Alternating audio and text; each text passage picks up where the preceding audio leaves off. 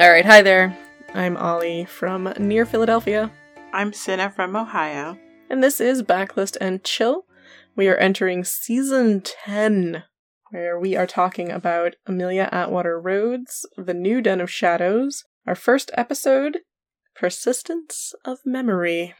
Now, is it The New Den of Shadows? Because I thought that Amelia called it something different on their website. Is there an actual name? Because I only ever see it referenced as New Den of Shadows. I know somewhere there was like Return to the Den of Shadows, and I was like, Return to the Den of Shadows is cool. I think that's what it was, but I'm going to look now just to confirm. Fact-checking, real-time. Real-time fact-check. Yes. On their website, it is labeled Return to Den of Shadows. Okay. Well then, we're going to call it that, because I like that better. But, at the podcast, we like to listen to, we like to read, sometimes listen, an author's backlist, and watch how they grow, or not. We read individual books, and then we drink about them. So, what are you drinking? Am I going first this time? Do you want to, or do you want me to? No, I'll go first. It's just usually you're doing the absinthe thing, so I'm going to assume that you have something special. Because I'm not just like, it's absinthe. Right? Okay, alright. So, I think we both had an issue trying to find something to thematically go with this fucking book, huh? Yeah. So, I looked at a whole bunch of things, finally settled on a variation of a drink called a lipstick memory. Which is it's just like a really cool drink name. I don't know why. It sounds cool. No, that's cute. I like it. I probably took out all of the stuff that makes it a lipstick memory. Right. But I'm just going to keep the name. So it is sparkling wine and blood orange juice. Oh, I love it. And I'm calling it a blood memory. Love it. Good times. And the picture looked really nice. Thank you. It has a very nice color naturally, like no enhancement needed. Blood orange juice is very cool looking. It is. I like too that we both have a different cover, because I have the paperback, which never came out in the hardcovers cover, the Cliff Nielsen cover. I know, right? And I have seen your picture. And the drinks seem to fit their own covers. It's a very nice contrast. Yeah, we did a good job there. Yeah, high five us. Oh, we're awesome. So, I'm not drinking absinthe, and oh my god, I made this choice because, as mentioned, you and I were both like, "What the fuck does this book even have to latch on to?" Thematically, like, what's a fun reference? I had nothing. I've been trying for at least 24 hours to think of something. And finally I was just like, you know what? There's a bottle of Duclaw's Dirty Little Freak in my fridge that I picked up when I had a friend over the other month, and I don't drink, so it's just sat there. I drank it last time I don't remember when I definitely last drank it, but I know I drank it during Demon in My View, because I thought it was funny. So it's like a nice chocolatey beer. I don't know, some kind of alcoholic beverage. I don't drink. And I decided that instead of just drinking it from a bottle or pouring it into a cup, I was like, let's spruce this thing up so I can give it a name. I poured it over ice, which is essentially watering it down, as if I assume it doesn't need any watering down. It's probably no alcohol. And then I scooped some Cool Whip on top of it, because I wanted to make it into some kind of float. Yeah. And this whole book is just very trying to be one way, but then it's just got this fucking fluff. And so this is my visual depiction of this book. I'm calling it Defanged. Interesting. I am so excited to hear the story behind that. Well, it has a lot to do with that main antagonist. This is oh my god, I'm so excited to talk about this book, because I feel like we have feelings that may be different from one another, so we're curious. Oh, interesting. Right, because this is my first time reading the book in full. This is your second time? Yes. Okay. The cover. I have it, a cover by Cliff Nielsen, and I'm going to look. Oh, so I just Googled Persistence of Memory without Amelia Outer Rhodes, and I did not realize that it was a Dali painting. That explains a lot. Yeah, that's, as far as I'm aware, the entire reason why it was named this. Gotcha. Okay. So mine is honestly fairly boring, especially for a Cliff Nielsen joint. It is presumably Aaron lying on a red background, wearing what looks like a toga, which has always perplexed me. Sure it's not Siobhan? Is it Siobhan? Siobhan has red hair. What color hair does that person have? It's hard to say. It just looks ambiguously dark to me, although she does have the blood dribbling out of her mouth, so I guess it would make sense that she's a vampire. But I guess at the same time, the idea of is it Erin, is it Siobhan is possibly correct. Yeah, I guess. Anyway, it's just a fairly boring photo of one of them gazing off into the distance as though they are bummed or dead. Hard to say. Bummed is appropriate. Sad that I'm in this book. And then the top half has been sort of gradiented to black, and it has the title Persistence of Memory in a sort of handwriting-ish font. And then above that, Amelia Atwater Rhodes, author of A Wyvern Hale. Yeah, and like I said, it is a fairly boring cover, especially for Cliff Nielsen. Where are the magic swoops, Cliff? Right? He did so many good ones. And this one, he was just like, all right, you paid me $500, I guess. The idea that he's like, I will do $500 worth of work and no more. You're lucky I turned this in at all. I think, too, this was right around when he started working on, like, hardcore working on the Cassandra Clare books. Makes sense. So I feel like everything else suffered because he was, like, had ones he really had to work on.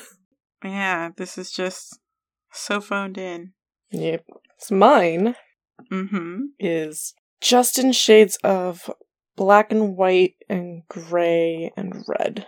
And again, just a girl. This one's pretty clearly Erin, except for the fact that Erin's described as having short hair, but I'll let it pass. Because it's very clearly not Siobhan. Right. The girl has like a super vacant expression. Her mouth is very strange because it's just like poked open. Like, ooh. But I do like that she's got this long, probably like red tulle draped over her. And then there's like some digital, I don't know, feathers or something. I think it's a lotus flower, and I don't understand why. You know, you are probably right. Well, and then like off to the right, there's like a weird swoop that's kind of snake-like, and I'm like, I feel like whoever did this digital thought they were doing Wyvern Hale.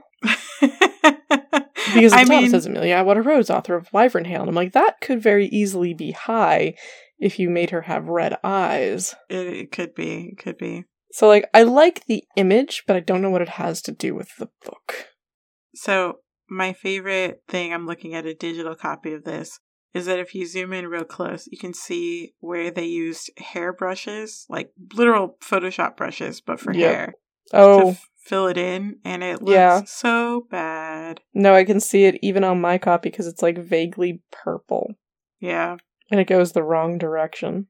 But you're right, I think it's a lotus flower. That has nothing to do with anything. No, I don't understand it. I thought maybe the snake-looking thing on the side was a stairway at first, and it might be like a Dolly reference, but I don't think it is. Right, like, this book had an opportunity to be about anything, and to then have the cover reflect that, and instead, because both of our covers are just like, what is this? What's it supposed to be? That's what you walk into the book with. Right, it really is like a bland non-impression that both of them make. I will say, I'm gonna fucking have a take here. You gonna drag our boy? Well, I mean, I feel like we already have. Like, Cliff, this was not your best work, and I think you know this. There's no shame in that. It's okay. If you don't remember doing this, you don't have to. You got paid, so it's fine. But no, I do think that both of these covers are still the best covers of any of the New Den books. So, what does that say? Right. And like I said, I like this cover. I just don't know what it has to do with this book. I don't either. Aside from the girl looking vaguely traumatized, although her expression is awful. It's like the worst part of the book. Like, this is otherwise a pretty good cover. They started to go with that weird, like, do some swoops, I guess, behind the title. Like, yeah. This one. I think that this was redesigned after Token of Darkness. Because if you look at them all side by side, they have, like, a style. Yeah. For the New Den books. And that style was set by Token of Darkness, which is tragic. Right, and then they went back for the paperback of Persistence and gave it this cover. Because, like I said, they never put out your cover. Right. And all of them have that kind of grainy, supremely digitized look. Yeah. Except for Poison Tree, which has like a over-blurred. Super airbrushed, yeah. Yeah. It's like someone took a picture and was just like, oh, blur, blur, blur, blur, blur, blur. But the rest of them have that like attempting to be Cliff Nielsen in a bad way. I mean, we've dragged it before, but they do like extremely deviant art, and it's not great. Yeah, because there's some gorgeous deviant art out there. This is not it. This is average deviant art, I would say. Yeah, you're like, oh, that's really cool. Good job, my friend. Good job, teenager. You did great. Yep. So, who knows who these artists are? I hope they got paid a lot of money. Yeah, good for them. But I really would love to know, like, what did Random House tell you this book was about? How did you get here? Right. Do you think it's another instance where they just found a vaguely related image and purchased it? Probably. I'm going to read the back. Okay. But I want to know how you pronounce her last name. Hold on. I need to see it spelled out. Because it took me a little bit, but I did come to a pronunciation. So I've been debating it. I just started saying Mizrahi. Okay. I've been saying Mizrahi. Sure. But Mizrahi is equally valid. Just as fine. Mm-hmm. I, looked up the name. Is it another fake one? No, but, probably. It's, it's a kind of name where I look at it and go, you probably made this up, but there are people out there who have it. Mm-hmm. Because it's not a lot of people. What is it, Weeder? Yeah. So the people that I did find, though, were I think there were a couple Middle Eastern people and a couple of Jewish people. And so I'm just like, well, Erin is never described to be either of those. No, but if I were just going to pick this book off the shelf and look at her last name, I would probably assume that she was Middle Eastern. Yeah. But as you said, that never comes up, and I'm pretty sure Erin is FFFF. Yeah, and she has brown hair, and she has, I think it's described as hazel eyes at one point, because she says, what Siobhan looks like, and says, where are her whatever eyes. So it's you kind of have a description, but your dad's name is, I think, Peter. Which makes me laugh, because I think, wasn't it Peter Weeder? Peter Weeder. Do you think, Terry. Do you think Turquoise's dad was also Peter? Yeah, I think all dads' names are all Peter. All dads are Peter. All dads are Peter. And so, it's his last name, not the dead mom. Yeah. It feels like one of those remnants of a thing that you write when you're 13, right? Yeah, because I definitely had times when I was, a teenager, and I, mistyped a word and was like, that's a cool name I could call a character. Right, and you're just like, well, people just have made-up names, right? It doesn't really matter, so that's fine. Erin could have just had the last name Peters. The dad would probably also still be Peter. His name would be Peter Peters. Right. Kate Catherine. Probably had sick parents. Oh, I love that. I love that Pete Peters would then make him the archetypal father. The most father. He gets to survive the book. He does. He does. It's true. What was the other one? It was the boy in All Just Glass who we were saying Dominique should train. Robert? It's Robert Richards or something. Oh, yeah. Because he had a name like a superhero. He did. Okay, alright, well, this anyway. Aside, you said Mizrahi, but you pronounce it however your fucking heart says, man. Okay, so, well, just so you know, I have no idea. Okay. 16-year-old Erin Mizrahi just wants to be like everyone else in her new school. But Erin has more to worry about than passing AP Chemistry or making friends. In times of stress, she has always been overcome by her alter ego, Siobhan, whose violent behavior wreaks havoc on those around her. Erin can never remember anything about these episodes, and she's grateful to have been spared them for a while. But when a protective friend comes back into Erin's life, he insists that Siobhan is a vampire who actually exists apart from Erin. Siobhan has dangerous allies like the handsome witch Agila, and they're determined to sever Siobhan's connection to Erin once and for all. In Amelia Atwater Rose's thrilling tale of love, loyalty, and illusion, the waking hours are only as safe as the dreams that come before them. Dun dun dun. Okay. So, that's the blurb. That's what it's supposedly about. I mean, it's not technically wrong. It's just also technically wrong. I'm sorry. No, if it's not technically wrong, it's, like, emotionally wrong. Yes. That's not what the story's about. That's what happens in it. Yeah. And the whole, like, thrilling tale of love, loyalty, and illusion. No. And then the waking hours are only as safe as the dreams that come before them. That's a Jessica story. That is true. That does fit much better with Demon in my view. A lot of this book felt like a rehash of Demon in my view. I can definitely see that, because it does feel like they did a little bit of a James Patterson, you know? Like, well, I did write The Lake House, but now I'm gonna write Maximum Ride? We'll see where it takes us. Yeah. Same idea. What if someone else knew shit they shouldn't?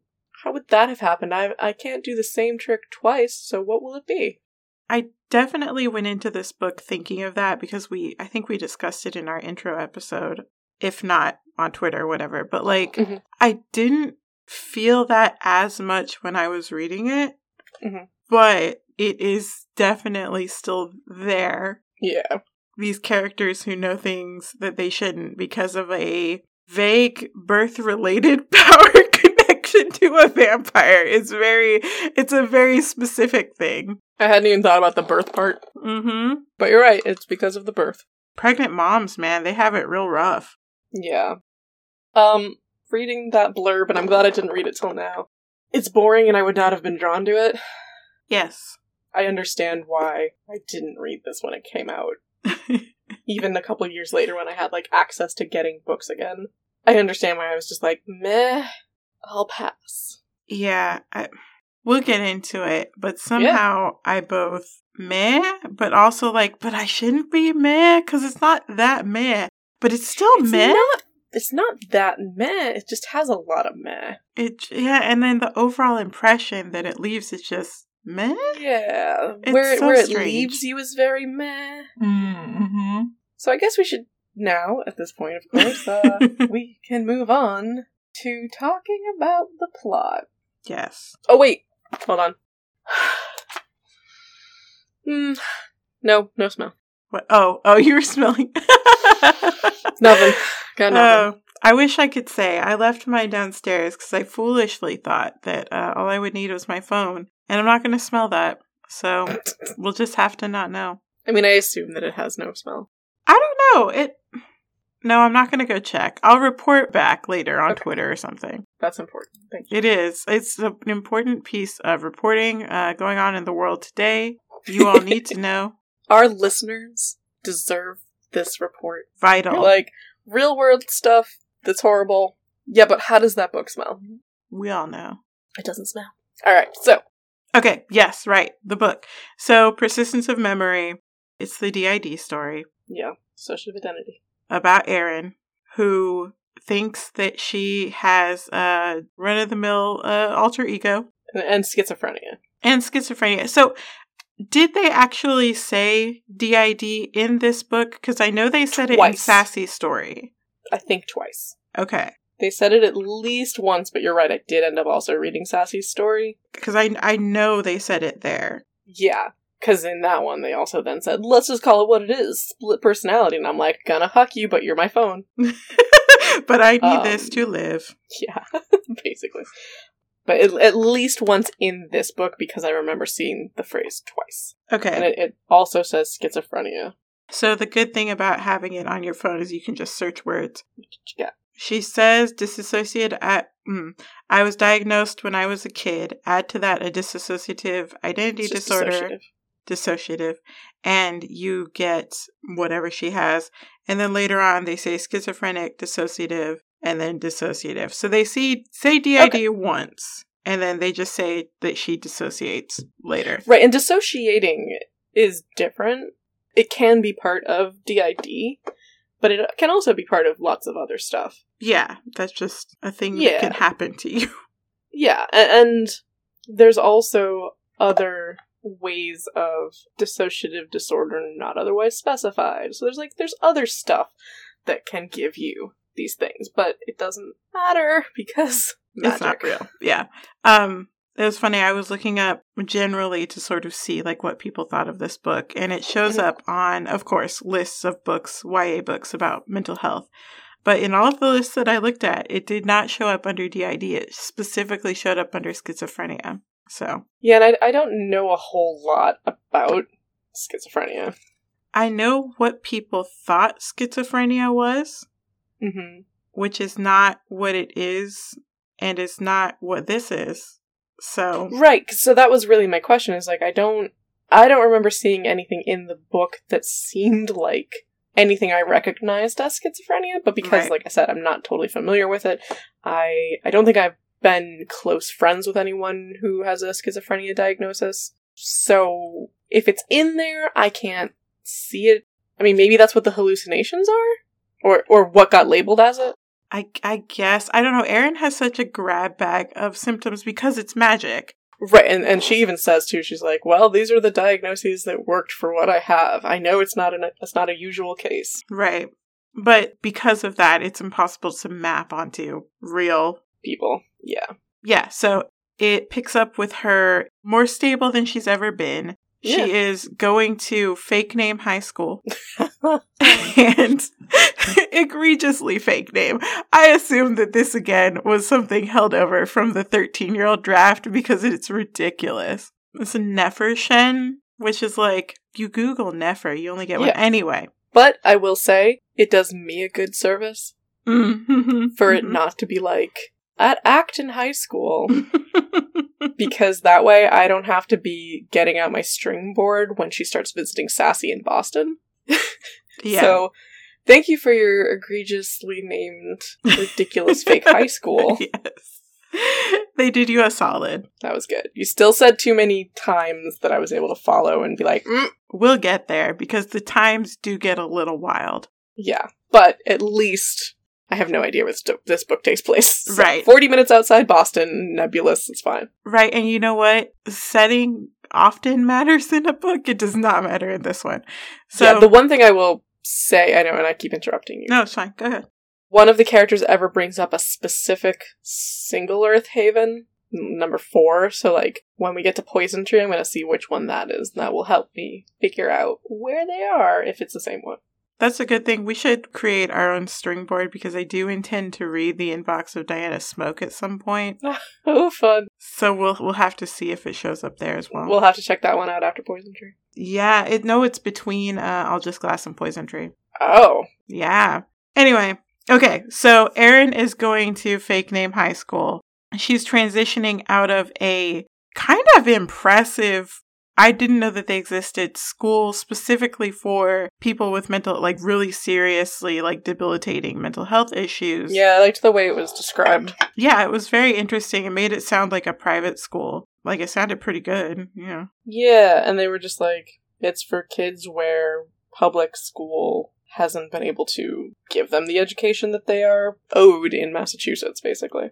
There's a lot of interesting talk about, Aaron makes a joke about how they're trying to send her to public school so they don't have to keep footing the bill for this expensive, private school. Every child in Massachusetts was legally entitled to a free and public education, and if the public school couldn't safely provide that for a student, it had to pay for the student's placement in an institution that could. Right? And I'm just sitting here the social safety net of Massachusetts. Fascinating. Yeah, no, Massachusetts has a lot of rules. So she is transitioning into a public high school. Sounds like she's been there for a bit. Yes, because she's long enough to make friends with Marissa and become relatively close. Yeah, she's like her tutor. Yeah. So she spends half of her day at the private high school, half of her day at the public one, where she is tutoring a girl named Marissa who's trying to get her to join the fencing team. She is also... what did they say? 2 years incident free at the Aaron workplace. Yeah. It's been a while and she feels pretty good, pretty stable. The adults feel more stable than she does. That is true. It's very interesting the way that Aaron is so quick to be like, lock me up, I'm a danger to people, put me back in the hospital, somebody sedate me, and meanwhile, the adults are like, no, take the Ipe. What could happen? Right? But that's all about to change because over in France, a vampire woman, named Siobhan is attacked by vampire hunters. She's badly injured. Her lover, the Triste, whatever, which named Agila, has to do some magical hoobobs to fix her. And in doing so, he says that he binds her power, which sort of leaves her psyche. And this is all stuff that comes out later, but this is what's happening. All of this fluff, magic, whatever reason. Oh my god, it is such Star Trek technobabble, honestly. We gotta put the woozabits in the whatsabits so that we can go faster. Okay. Alright, reverse the polarity. Right? We gotta reverse the polarity on Reverse Siobhan. the mental polarity so that we can switch them back. So that her flux capacitor will resonate with Aaron's. Anyway. So yeah, he has removed Siobhan's defenses, which has left her mentally exposed, and so she connects with... Because she gotta fucking heal. Yeah, because he has to heal her.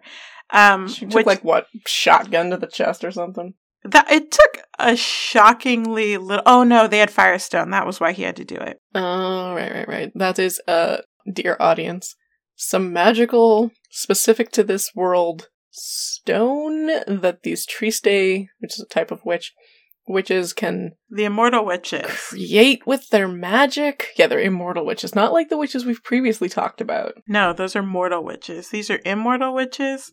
Yeah. I think this is the first time that we've heard about Firestone, actually, in the books. Is it? I think so, because they don't talk about Tristes ever. I feel like we'd heard of Tristes before this, though, in Firestone. We'd heard about Tristes in forests, and, casually from Aubrey, probably, but I don't think they'd ever mentioned Firestone. Alright. For a thing that, is very important and impressive, it's only used at the beginning here to be like, this is why Siobhan can't heal on her own, and then we're not going to talk about it again. It's just a plot device, because I remember being like, oh, so this is not like the magic that's in a Vita blade. This is a different magic, but it essentially does the same thing. Right? Oh gosh, I forgot where it was like, oh no, it's a Vita Witchblade. Oh no, we just make it all Firestone, guys. I know, right? There's so many, it's so very RPG, right? We've discussed this before, but just the amount of no, it's this because it comes from this family, but the same thing that comes from a different family is different, and there are these kinds of witches and these kinds of witches and these kinds of vampires and blah, blah, blah.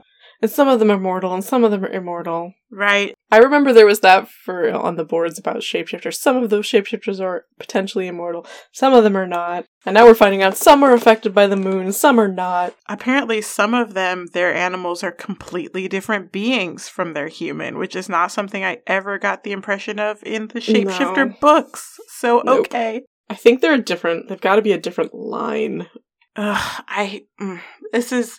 overcomplicating it. Like, I know that the lore and the world is the big draw for this, and I understand from a...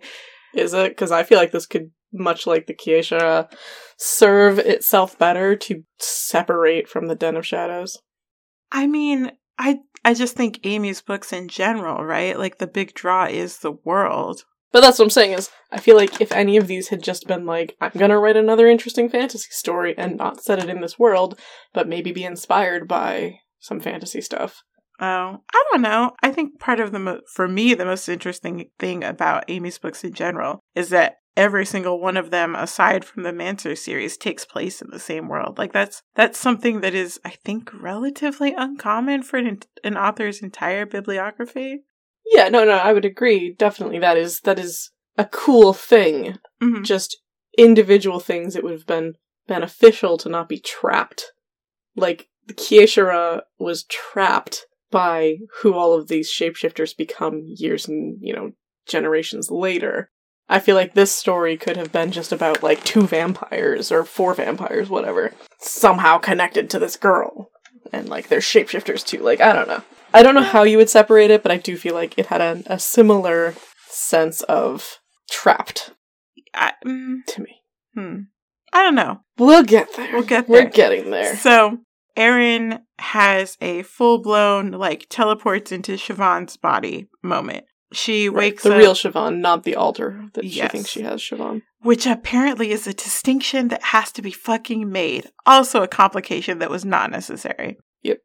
So, she wakes up in Siobhan's body. She doesn't know where she is. She thinks she's just having, like, a run-of-the-mill, I blacked out, and now I'm somewhere that I don't remember going to. Yeah. But then, Siobhan's family is like, no, you're actually a different person. And Agila shows her, like, nope, your body looks different in the mirror. Erin freaks out, and Agila sort of talks her, intimidates her into not being as much of a problem, and she passes out and wakes up back in her own body. Yeah, and she's like, oh, it was just a dream. Yeah, so she's left with the impression that it was a dream, but a pretty bad relapse, right? Yeah. The only thing I think that's important on why she passed out and got into Siobhan's body was, yes, Siobhan had been attacked by hunters. Agila had suppressed her power. Erin had a bad panic attack because she thought she was hallucinating and saw, like, her friend turn into some animal. Is that what triggered the connection with Siobhan? Panic attack, yes. Okay. I wasn't sure if that came before or after the part with Agila. Yeah, because she wakes up and Marissa's there to be like, I need to explain. Oh, you're right. I'm sorry. Yeah. She goes after Marissa after fencing class, I think, because Marissa's upset. And she sees Marissa transforming into a tiger, which is a legit thing because Marissa's a shapeshifter. Yeah, but Erin's like, that's a big fucking hallucination right there. Right. It's like, oh Dad, no. come get me. It's back. And like, yeah, she panic calls her father. Like, I do respect, again, how much Erin respects her own mental health issues, even when nobody else in the book does not, So yeah, she wakes up. Like you said, Marissa's there. Marissa tries to tell her that, no, what you saw was real, but Erin does not let her. Literally, she's like, I gotta tell you. And she's like, no, I gotta tell you. I got mental health problems. Oh, okay. And as Sassy points out later, what Marissa does is hardcore shitty. Yeah, she just lets it go. So, I don't know, does anything significant happen with the therapist? So, while she's passed out, the stuff with Siobhan, for Siobhan, when she gets back in her body, Agila says, this is what happened, this is this girl, okay, let's go to Massachusetts and find her. They get there, but just by chance, Siobhan runs into the only fucking friend that Erin's, like, ever made, I guess. Mm-hmm. And he's a shapeshifter, so she's like, nom nom nom, I'm gonna have a little lunch, but I don't kill people unless I'm in a mood. So, Sassy is his name. He emails Erin and she gets it before school, which is before the therapist. So the important thing that happens at the therapist is we learn that Sassy has contacted her and is like, hey, I haven't reached out to you in a long time, we should hang out, just thinking of you. And the therapist is like, why do you think it's a bad plan to reach out? And Erin's like, you're right, I'll reach out. Yeah, I totally forgot that half of this book is from somebody else's perspective. Oh god, I feel like it's from 4 or 5 different perspectives sometimes. It is. I think they go that Siobhan, Erin, Agila, and I think Sassy gets some. He gets a couple, yeah. It's weird to me because it's like when we suddenly had a Dominique chapter at the end of All Just Glass. Yeah. There is still some pretty egregious incidents of, like, why is this scene from this person's perspective? Right? Why is Siobhan being a television? Ugh, I know. We'll get there. But, like, I appreciate that if we feel like we have to shift perspectives to tell the story, we just do it. I would much rather that be the case instead of Malachiing all over the place. Yeah. It's only frustrating in the sense that it seems like it was only going to be from Erin and Siobhan's perspective. Yeah, it takes a while for us to get an Agila or Sassy chapter. Yeah, so that is just always weird to me. Like, I would rather us bounce back and forth. And it's okay, like, it's not Erin, Siobhan. It's like, Siobhan, Erin, Siobhan. Mm-hmm. Erin, Agila. Yeah, that's really the problem. It's like, why are we now bouncing into these dudes' perspectives? So, she meets Sassy. He meets her at school. Yeah, Marissa is aggressively trying to get her to agree to meet Sassy because she just calls him. Yeah, and Marissa, oh my god, I hate when these scenes happen. When it's like, you will tell him to come here. Your girlfriends have to meet a boy. And I'm like, oh, you had personality. And now it's fitting whatever the plot needs of you. So yeah, Marissa bullies Erin into agreeing to meet Sassy. They go out for the night. Erin noticed that Marissa and Sassy don't seem to like each other. Yeah, for some weird reason, they like do a weird sniff and then all of a sudden they're not friends. And they're like, hiss, hiss. And Marissa's like, look, okay, I work with Single Earth. Sassy's like, get the fuck out. Come on, let's go to dinner. And Erin's just like, I have no idea what's going on, but okay. My 2 friends don't like each other and they just met. So they go to dinner, they reconnect. On the way back out, they are approached by Agila, who finds them in Boston. Which is weird to me that Sassy came 40 minutes to get Erin and then didn't, like, take her to a local Greek restaurant. Oh, I mean, maybe he did. I just sort of said Boston because I assumed that was where they were. No, I'm pretty sure they went to Boston. I know that they end up back in his house at Boston, but she's unconscious for most of that, so who knows how they got there. Yeah. But yes, he does show up. Yep. Agila's approach to this, because obviously Siobhan's thing is like, well, I'm going to murder her. Like, easiest way to solve the problem, let's kill her. And he's like, that could be a problem. Let's not just do that. Yeah, Agila's like, well, if you murder her, it could hurt you, so let's not.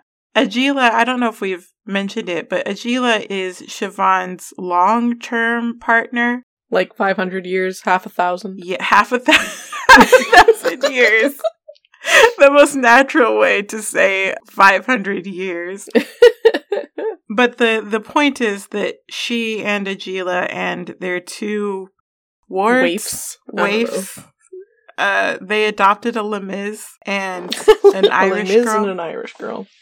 They, like, tried to be Lestat and Louis, but it's not gay enough. Like, there's no reason that Siobhan and Agila can't both be women. Yes, big Lestat and Louis and Claudia vibes. Like, I can't imagine that they were not trying to invoke that, especially because their child, Brittany, is 14 forever, and she's got, like, big blonde curls. Like, yep. Yeah, we know what you're talking about, or at least what it feels like you're talking about, but make it straight? Okay. Yeah. Oh, and Brittany, and I think her name's Ayana. Mm-hmm. Very much just sisters, holding hands like sisters. I'm like, yeah, you're screaming no homo here. Yeah. Like, gals being pals, sisters, which, like, for hundreds of years. Right. And, like, I get that you're trying to establish the 4 of them as, like, a nuclear family, but vampire. But it's the no homo. It just this is after Wolfcry, where Right, like, you already broke the seal. We had a main character who was gay. Not even bi, like, specifically a lesbian. Mm-hmm. And Fala had been, I think, bisexual in book 2. Mm-hmm. So it's like, why is this family not a polycule? I assume it's because the point is to get us to sympathize with Siobhan as much as we can, right? Because, like, Siobhan's not even necessarily like, I want to kill Aaron to protect myself. She's like, I want to kill Aaron because she has access to my body and she could hurt my family.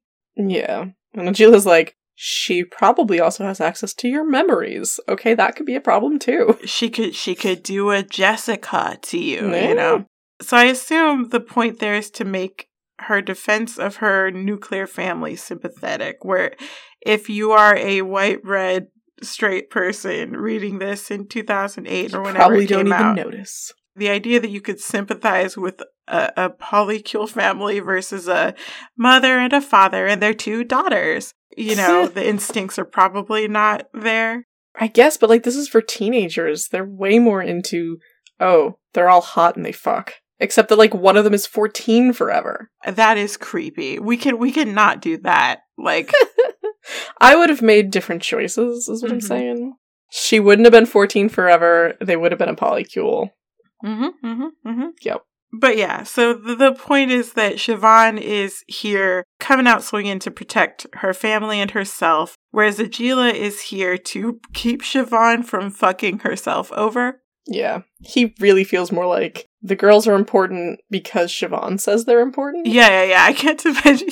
Siobhan just came home with these 2 girls one day. I adopted babies. Those are vampires. My babies. Agila's like, oh, I guess we have children now. Okay, honey, whatever you say.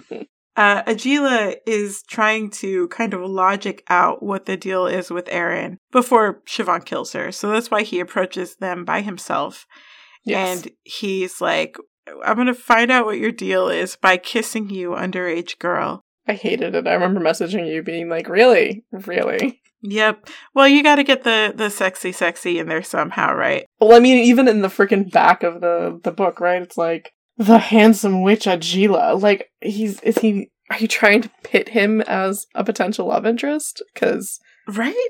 But it's very much not. The relationships are very separate. Yep. But I was very mad that he did just go up and kiss this girl. Like, I did not. There's a lot of non-con kissing that happens. I don't like it. Because as we know from, Kieshira, only fucking you need to get consent. Everything else is fine. Right. Spooning, touching, etc. Totally fine. Telling people they need to eat meat.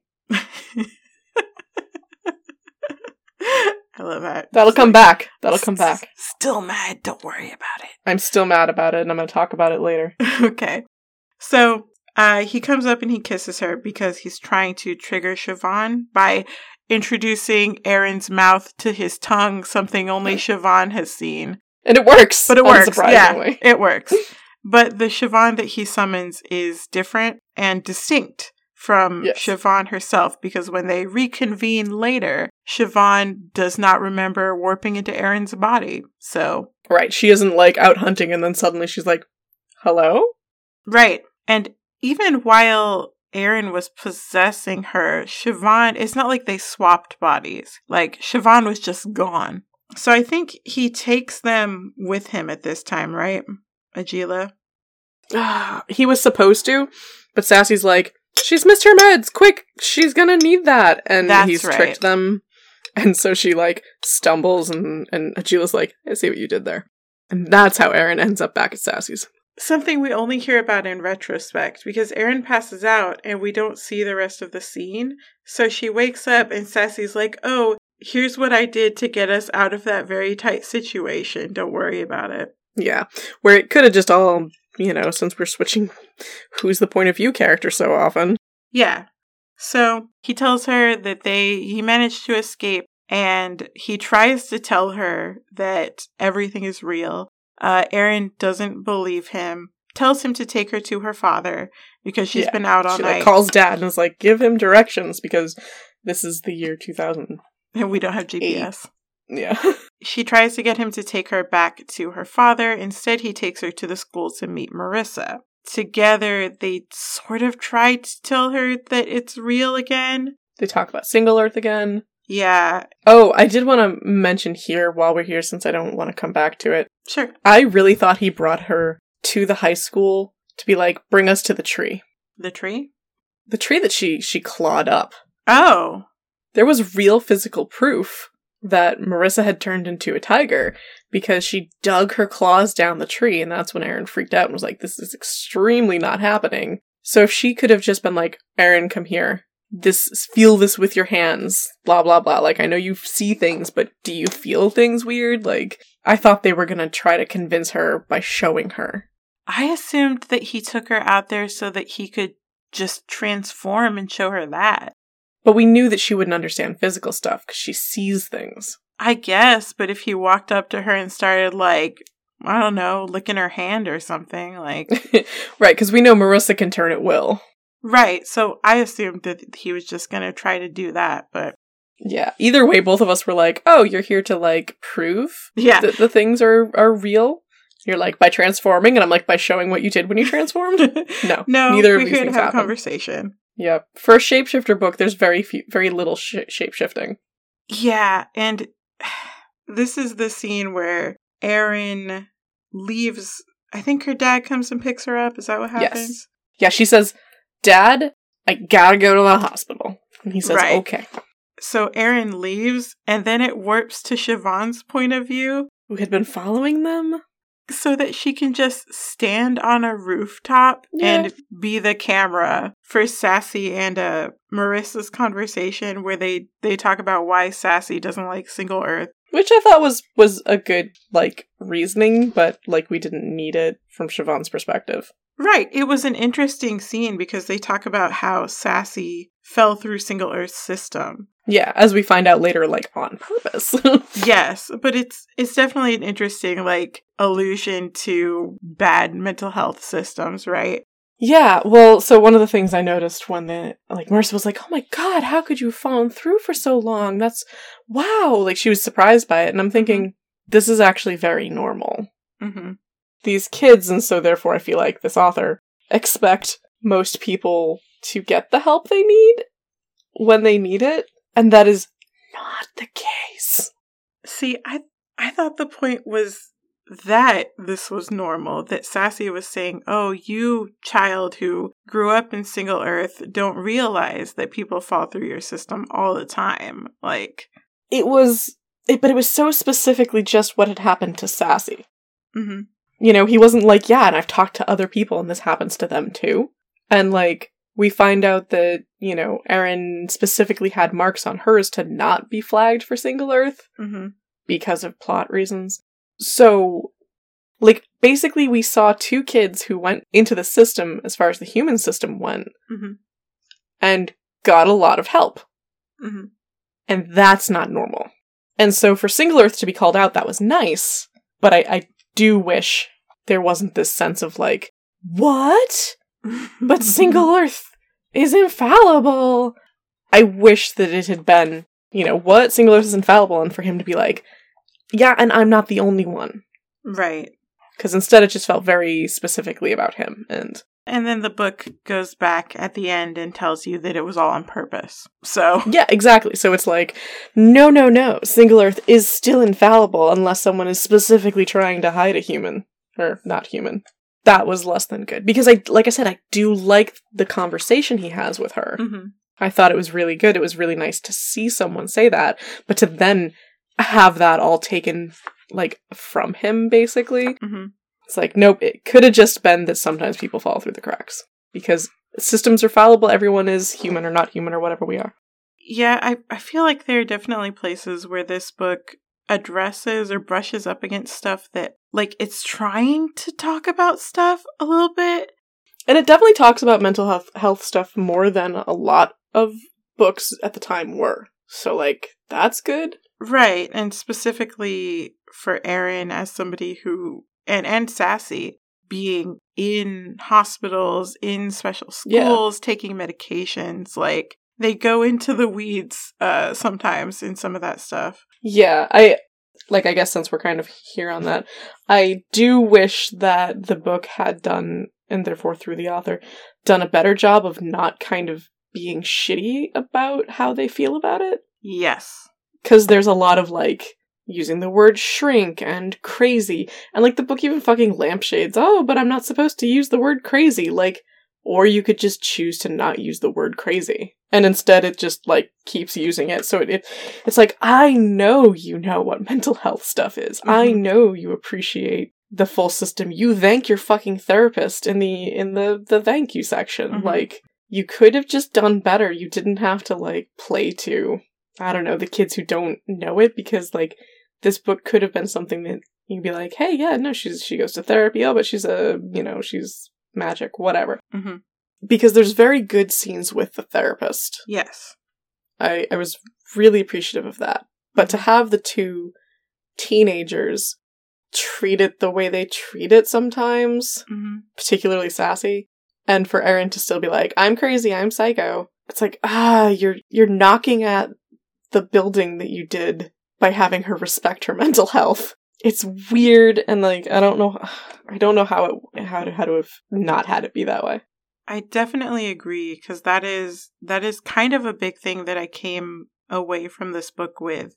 Like you said, there are so many places where they do treat it respectfully, and then you get to Ajeela talking about how he needs to have Erin off of all of her meds, otherwise he can't do magic to her. Yeah. In this way that implies that, oh, you're being doped up from, like, your true self and your true abilities. Like, one of the things that I was sort of keeping an eye out for was, like, is this book going to take the approach of, like, medicine is bad? Like, medicine is keeping you from your full potential? Like, because a lot of books like this mm-hmm. will take that tack. And, like, full on through to the end where it's like, suddenly she didn't need her meds. And like, Right. And then there's some talk in the beginning. Like you said, there are parts where Erin is very flippant that read like not the same person who is so careful with her own mental health, right? Because, like, yeah, Erin will talk about, and it's in the little blurb that was on the website back in the day, like, oh, Erin takes a rainbow of pills every day to keep herself level. And it's all very, like, the kind of way that an anti-meds person would talk. Yeah. Which, again, is so weird because, like, having been friends with the author previously, I know that is not what the author feels. So, like, why put it in here? It feels like something that was there, like, to be, like, edgy or... Hello, fellow children. Yeah, or to, like, maybe a remnant from earlier drafts where the author was very flippant about it and was trying to be, like, cool, you know? Like, isn't that so 2003, you know, kids these days? I don't know. Right. Because there was that sample on the site that you'd found that mm-hmm. referenced the year 2003, so it's like, well, we knew that you were making this in sophomore year of high school is when it started, so mm-hmm. like, you're very young. Yeah, and you can feel places where that feels true, and it feels at odds with the book that got published in 2008 or whenever, right? Yeah. Which is kind of my big takeaway from this book. I'm just gonna, like, skip to the fucking, like, in conclusion for me, is that this book feels like a more mature version of Demon in my view. Yeah. Where there's a lot more nuance to the characters and they're not all shitty edgelords. Yeah, right, because Erin's a relatable, nice kid. Erin's compassionate. That's, like, her prime character trait. And you have Siobhan, who I feel like I owe an apology to a little bit. Because I did spend the last, like, 10 years... Decade, yeah. Yeah, thinking that Siobhan was just, you know, Jessica Redux. But she is more nuanced than any of the thigh-high boot ladies that we've had previously, right? Yeah, she's not Jessica. No. She's not Fala. Yeah, she actually has more personality than I was expecting. Yeah, same. And the whole arc that she gets is like, I am reconnecting with, like, my guilt for all the murders I'd done. Yeah. There was a lot with Siobhan for me that, like, still leaned heavily into the what feel like Den of Shadows tropes. Yes. But when she wasn't being a tropey Den of Shadows character, she had interesting stuff. Like, when she wasn't trying to be, what's her name? Kendra's line. Mm-hmm. artist bullshit murder artist. Murder artist, like, she was otherwise pretty interesting. Again, maybe that issue of the old draft and the new draft. Yeah, and having lines where it's just like, but I love that line, I'm gonna keep it. It's like, no, it's so old. There was one line that I absolutely hated where Agila is talking about Siobhan's moods. And he's like, oh, when Siobhan's angry, her anger can bring down empires or raise villages. And I'm like, why does she have to bring down empires? Why can she not just... She's 500 years old. We would have records of this. Why do all of these vampires in this world have to be empire killers? Why can't they just murder people every now and then, you know? Well, so, like, with Lestat and Louis, right? Like, they would go on murder sprees, but it was like, we would cut a spree of murders through France. Yeah. Okay, that makes sense. Right. Not destroying an empire. And I need to see when we get to Maevra if my memory is correct on which empire it is that Siobhan helps take down. Cough, cough. But, like, yeah, you're too young to have taken down empires. Well, and it doesn't have to be every single vampire that we run into, right? Like, they can't all be Nero. I'm sorry, you've done it already. I feel like you've done it multiple times.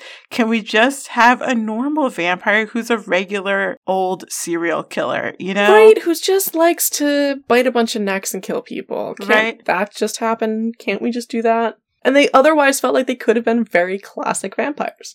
And they do. That's the thing, because we get these lines that are very, like, classic Try Hard Den stuff. And then we get more nuanced stuff that, I don't know, you know, I'm making assumptions that may have been there in the 2005 draft or whatever, but that feel more adult in the sense that it's not necessarily something a teenager would write.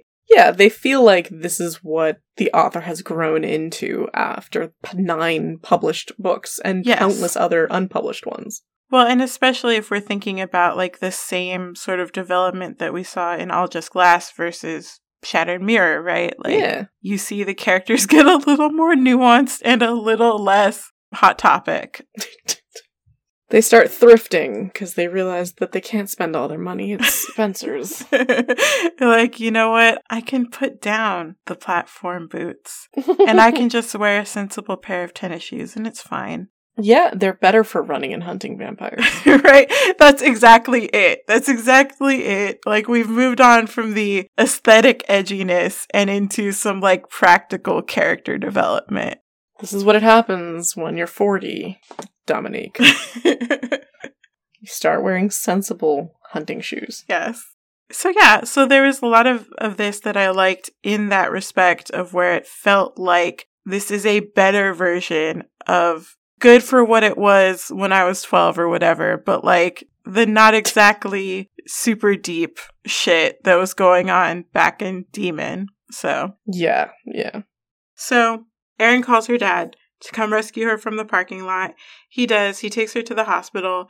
Marissa tells Sassy that she has alerted Single Earth to Aaron's presence and her deal. So they're going to try to get Single Earth doctors to help her. And then her and Sassy have that conversation that Siobhan holds the camera for.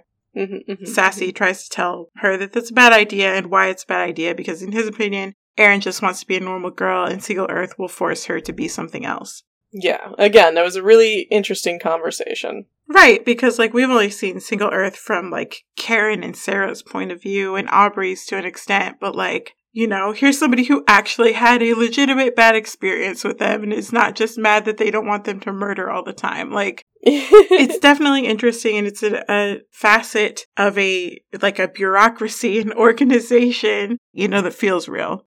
Yeah. People can ever be like, I didn't have a good experience here. Right. So she gets to the hospital. Right? Yeah, she gets to the hospital. She talks to her therapist. Agila follows her because he has sort of figured out what he thinks might have happened with Aaron. He feels like there was Triste magic in her. Oh, they go visit Pandora, I think, before this. Oh, yeah, since we're in Siobhan's perspective while she's holding the camera, we also then go to Pandora. But before we go back to that one, Single Earth people do come visit Erin briefly and give her, like, some information. Yeah, and they try to tell her that her condition is something that they know about and not what she thinks that she's had for, like, 10 years. They call it psychorrhizia, and I've looked that up. It's made up. There's nothing. That makes sense, because it seems like a smokescreen. The unfortunate bit is I can't even find out what it might be trying to mean. Mm-hmm. Like, trying to figure out the etymology of it. Mm-hmm. And it's just nothing. I can't find shit. The only thing that comes up is persistence of memory. Don't you love it when those words just bring up this book and you're like, oh, they don't exist? Yeah. Like, I wanted to have at least, like, because it's psychorhizia. So, like, does chorizia, does rhizia, does orhizia mean anything? No. Absolute made up bullshit. Which is interesting because apparently it's legit enough for these Single Earth doctors to make headway with her actual real life therapist. Yeah. So, like, it has to mean something. There has to be documentation somewhere about what it might be. Yeah. Yeah. But it's a fake word that doesn't exist. Yep. I wanted it to mean something interesting in Latin, you know, and be like, oh, that's cool. You've got an in-world meaning for, we think you're part magic. Right. No. But yeah, in the meantime, I think before this, actually, they go see... It was right before this. Agila and Siobhan go to meet Pandora. Pandora is Agila's teacher. We also know Pandora because she was Alexander's teacher. Alexander, the worst witch. Alexander Weeder, who is Rasika's brother, who she thought had been dead until she saw him in the, like, last fucking page of Forests. He gets to show up and be the worst. Oh, he's so awful. He's so snivelly. I desperately appreciated how much everybody else hates Alexander. Like, Pandora, why did you take this student? He is a wet blanket. He is, and Pandora treats him like a wet blanket, and so does Siobhan, and so does Agila. Agila, yeah. They're like, oh, this loser moved back in? Like, where was he? This guy's like 300 years old. Why is he still living with you, Pandora? And Pandora's just like... He's got some family issues that have recently come up. So, like, we know that this has to have taken place shortly after the fight that Rasika won against Aubrey. Which is so funny because it's been 17 years since that book came out. 19, actually, if this is 2008. No, that's 1999. Oh, 2008. I'm thinking 2018. 18. Yeah, no. It's been a very long time in our world, and, like, no time has passed in theirs. Right, which is wild, because, like, I would never assume this happened concurrently within the Forest of the Night. Yeah, I wish it had been, like, he came home a couple of years ago because of family stuff. But they're like, yeah, this fucking loser.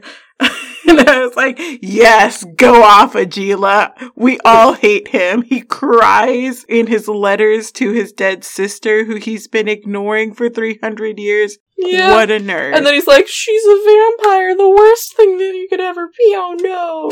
Oh no. My brother is bringing his vampire girlfriend over. Gotta get my disapproving frown out.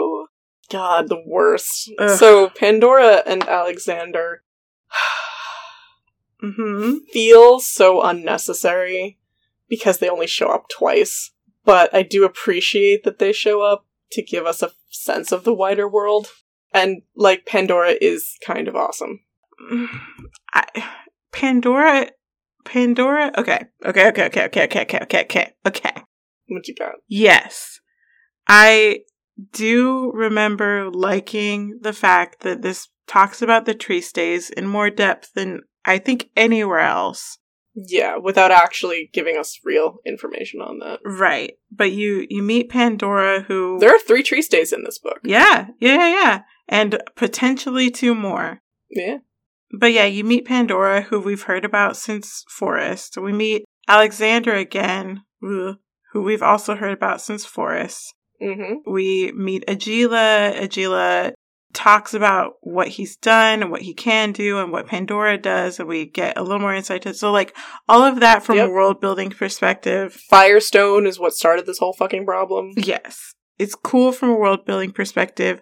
Alexander and Pandora are a complication that is absolutely unnecessary. Correct. And that's why I wish they weren't here. Same. Like, it could have just been, even the solution, like, even what happened as far as the solution of why Erin is the way she is, didn't need that, because it was only this fucking Bonnie and Clyde couple's problem. Yeah, no, and the part that they play in what happened is part of what makes this ending a huge clusterfuck. Pandora and Alexander? Yes. Yeah, I agree. They feel like they're put in because you have to explain why Erin and Sassy slipped through the cracks. Instead of just saying, they slipped through the cracks. It's a flawed system. We can't be everywhere. Yeah, I'm honestly still trying to wrap my head around what they accomplish. Like, that they do that. They say, oh no, there's actually a second twist, and the twist is that, yeah, that thing happened intentionally, but like, do they do anything else? Is there any other purpose they serve? No. I mean, we'll get there, but no, none. Then why? I mean, I guess if you want to, like you said, loop in the wider world, maybe, but it makes this book worse. They actively make this book worse, even though... Yeah, they drag in the Den of Shadows. They do, and they feel like it, because, like, okay, Pandora has the best line in the book, obviously, but... she is also Jessica again, right? Jessica, no, you know? She's Dominique. She's Dominique. She's matron of her line. Yeah. No, I like her for what she does when she's on the page. Mm-hmm. But I do not want her here. No. But they go visit her. Part of it's like some Vampire the Masquerade, gotta go tell the fucking prince of the city that you're here bullshit. Yeah. And part of it is Agila being like, hey, did you do this? Yeah. He's like, I bet it was you or this other one. Right. Alright, I think it's you. And Pandora's like, nah, not me, dog. But there's that weird line about like, oh, Alexander was upset about an experiment that I did. He didn't like the way that it went. And that's the only foreshadowing you're gonna get. Lord, I didn't even fucking pick that up. Yep. That's all. That's the only foreshadowing we get for the twist that doesn't matter. Which is weird, because before that, Siobhan says, oh, this resembles one of her experiments. Mm-hmm. She doesn't hesitate to put her students down, and Agila's like, normally I'd agree, but her experiments are usually more controlled than this. So it's like, this could be her. Yeah, but it really doesn't fit her MO. Okay. Right. But foreshadowing that maybe it was her, and I'm like, you already told me it wasn't. Yeah. Like, I thought, having read the Kieshara, where the Falcons said this is how it went, and everyone else was like, oh, okay, that's how it went. I thought I was just supposed to take you at face value. Yeah, because there's a lot of parts here where they will spitball things, and you're like, is that it? Is that what it's going to be? Because you feel like you need some base for what it turns out to be, but the reveal comes without any base at all. So it doesn't work. And it ends up being this kind of thought of, for me, where I was reading it, I'm like, when you list the things it could be, are those the plots you tried that didn't work? Because that's what it feels like. It feels like, well, I thought it was this, but turns out there was a reason it couldn't be that. So I'll throw that in as something that they say it could be. It was an IM conversation. Like, well, should it be this? Should it be? Well, no, it can't be that because that. Okay, well, okay. What if it were this? Perhaps. Oh, you know what? I tried and we got through it, but I just couldn't make it happen. Okay. Yeah, I do think that a lot of the weird loops, the hoops that this jumps through in the end, feel like they're tied up in things that the author feels like they've established in but their it's world. Not. These are Triste. We don't know fuck all about them. Right. And it's like, I feel like you're making this harder on yourself than you have to. Because you're trying to keep it within your canon that we don't fucking know. That we don't know. So you can just say whatever. You could change it. This is your first one where you establish what they can do. Yeah. Just change it. Just change it. Please just change it. Stop adding characters to this. I don't want any more. Right? It could have been so simple. It should have been. Anyway, they visit Pandora. Pandora, did you do this? No, I didn't. Okay, well, see you later. Fuck you. Don't like you. Bye. Agila decides that he is going to visit Eren in the hospital and take her back to his house for experimentation because Siobhan is getting more and more erratic, and he's afraid that she will do something that will hurt all of them. And he and Siobhan are both discovering this tenderness for Sassy and Eren that they can't really explain. As if, like, she's picking up having an Eren. Yes. And even Agila, who shouldn't, is like, oh, I don't want to hurt this kid, so... Right? Which leads it back to my theory that she just brought home these 2 vampire girls who were orphans, and he was like, alright, whatever makes you happy. Oh, you don't want to hurt this human girl? Well, alright, whatever makes you happy. But that's the thing. Siobhan does want to hurt her, and Agila is the one who's like, but I don't want to hurt her. And I'm like, Agila, why not? Why not? She's just a human kid. But he finds himself being like, I don't want to hurt her if I don't have to, so... Defanged, my friend. I look forward to it. So, Agila abducts Eren from the hospital. He sort of bullies Sassy into helping. So Sassy does, because Sassy realizes that they are 2 neonates looking at a group of elders being like, well, I can't do shit. Right? They're like, the GM has sent me a much too powerful problem, and I could attempt to fight this boss, but I don't think I'm supposed to. Right. He's like, no, I'll die. Like, I have supernatural powers, but I can't fuck with this. So I'm just gonna go with the flow. And the flow says to get in the basement. Yep. So they go back to the house that Agila et al. Have requisitioned murderously, it seems. Yes, as we are told. Siobhan comes back and explodes. She, like, touches Eren and flips shit. Yep, they have a singularity, their minds meld, and Siobhan panics and almost kills Eren and runs away. Like, throws her into the wall, and we later get the description where, like, your skull was crushed, your spine was crushed, clavicle, broken ribs, lungs were punctured, like, you should be fucking dead. Yeah. And this is where the fucking timekeeping gets awful. So, Siobhan fucks off. I think there are scenes from Sassy and Agila's point of view. Yes. They're like, oh, it's been 18 hours since we last saw Siobhan. But then it was 36 hours. I felt like within the same chapter. Okay, look, but earlier, Marissa had apologized for something that had happened yesterday, but it was something that had happened like 3 hours ago. Yes, and there's the Agila somehow being both blonde and coffee hair colored. Like, yep. There's a lot of stuff where I'm like, people need to just have me look at their books and go, is that so the way it's supposed to be? Like, I feel like continuity editors are not really a thing anymore. Mm-hmm. Because it doesn't matter. Like, I know it doesn't matter. I know all of our frustrations about this, and mine in particular. Nobody cares. No, but I do think in this case, particularly, like, the weird sense of timekeeping makes the ending feel like more of a clusterfuck, because it all happens immediately, but over the course of 2 days. Well, okay, so I'll pull out my string board. Okay. Squeak, squeak, squeak, squeak, squeak. That's the sound of your board rolling out of the closet. Here's my board, rolling on out. All right. Eren is taken from the hospital to Agila and Siobhan's place. Mm-hmm. Let's just call it Thursday evening. I don't know if it is. We are not given that time. Sure. Thursday evening. She gets crushed into the wall. Siobhan fucks off. It's not until 24 hours later, we are told by Agila, that he finally manages to fully heal Eren. So it takes him 24 unnecessary hours, which is weird to me because he can do so much, but whatever. So now it's Friday evening. She doesn't wake up until the morning. So now it's Saturday morning, where Sassy relays to her everything that happened. Yes, he didn't, he wasn't even able to heal you until 24 hours later, dusk the next night, I think it's put. Yes. Okay, so now it's Saturday morning. And before sunset on that night, so Saturday night. So we went from Thursday to Friday to Saturday night. So it's been 48 hours since Siobhan fucked off.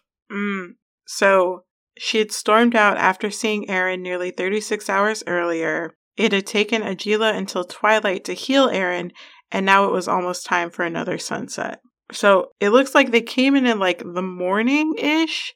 Agila took all day to heal Aaron, and then didn't start looking for her.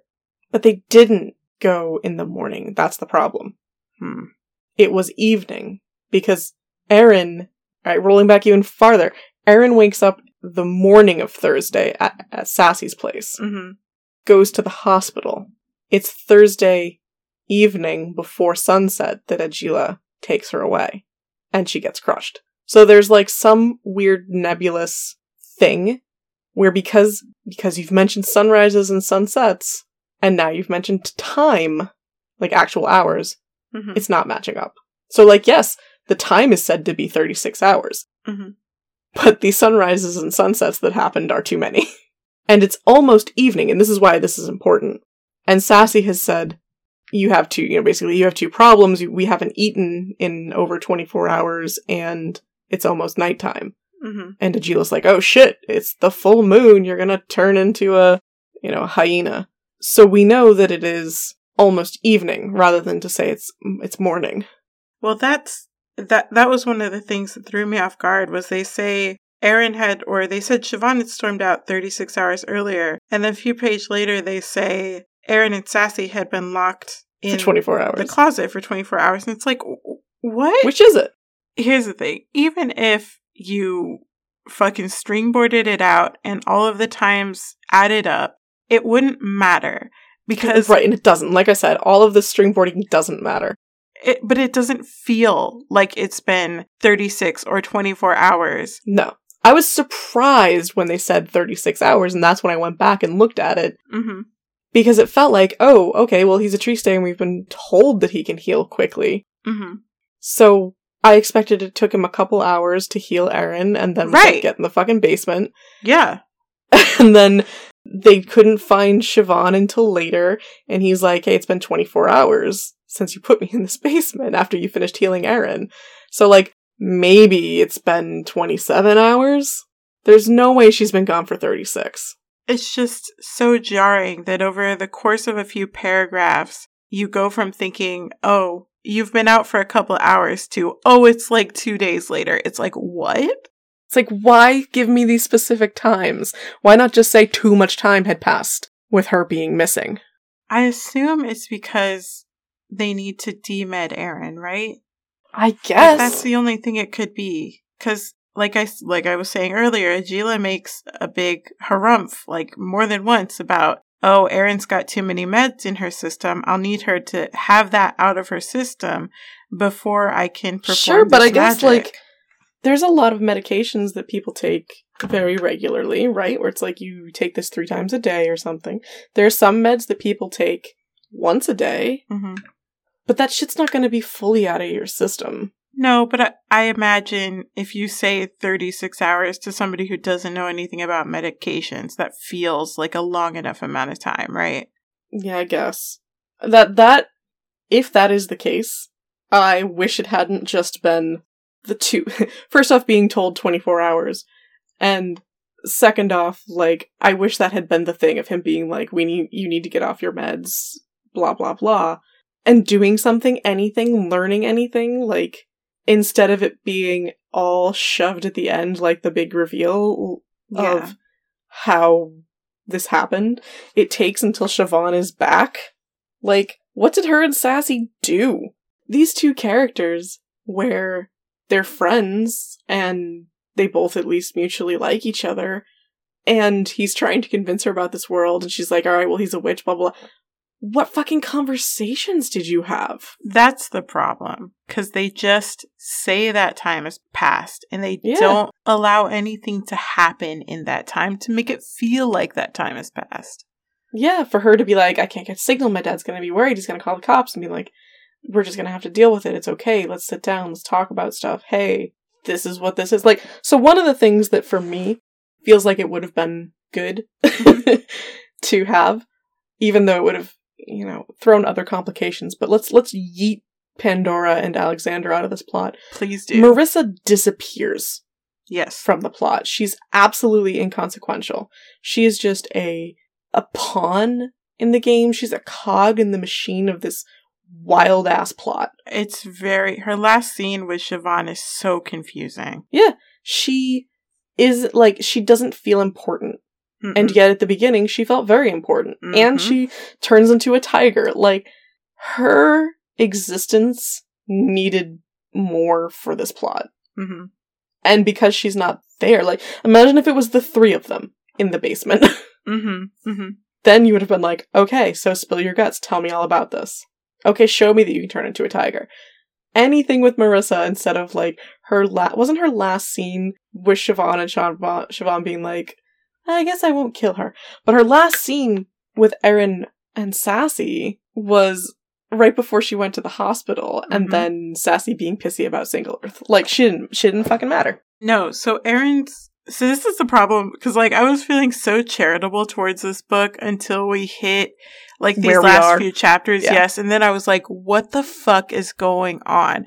So, like... Because I liked Erin, I liked her dealing with her mental health stuff. Yeah, I liked the fencing stuff, like, the school stuff. That absolutely disappeared and didn't matter. Does not matter. But no, so, like, the thing is that Erin, as you said, is, like, a weird part of this Alexander and Pandora last minute twist, because her last scene with Siobhan, I get it thematically, right? It's like, Siobhan, I don't understand it, like, from a what actually happened perspective, but thematically, Siobhan is like, oh, your family tried to kill me because they felt like I was a threat to your family.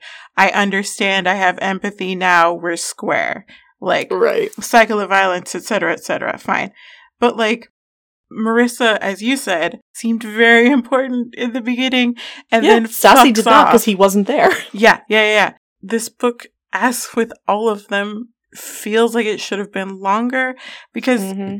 the stuff about Erin figuring her life out that was so much of the first act just gets yeeted out the window when we get to all of this, like, Siobhan and Nagila stuff. Yeah, the Den of Shadows stuff. Yeah. And you can see where, like, the pieces were there to make them connect. Yeah. I want to say, even though we see Sassy with Siobhan, mm-hmm. he could have been anybody. He didn't have to matter. Mm-hmm. You know, when he's just a barista. Yeah.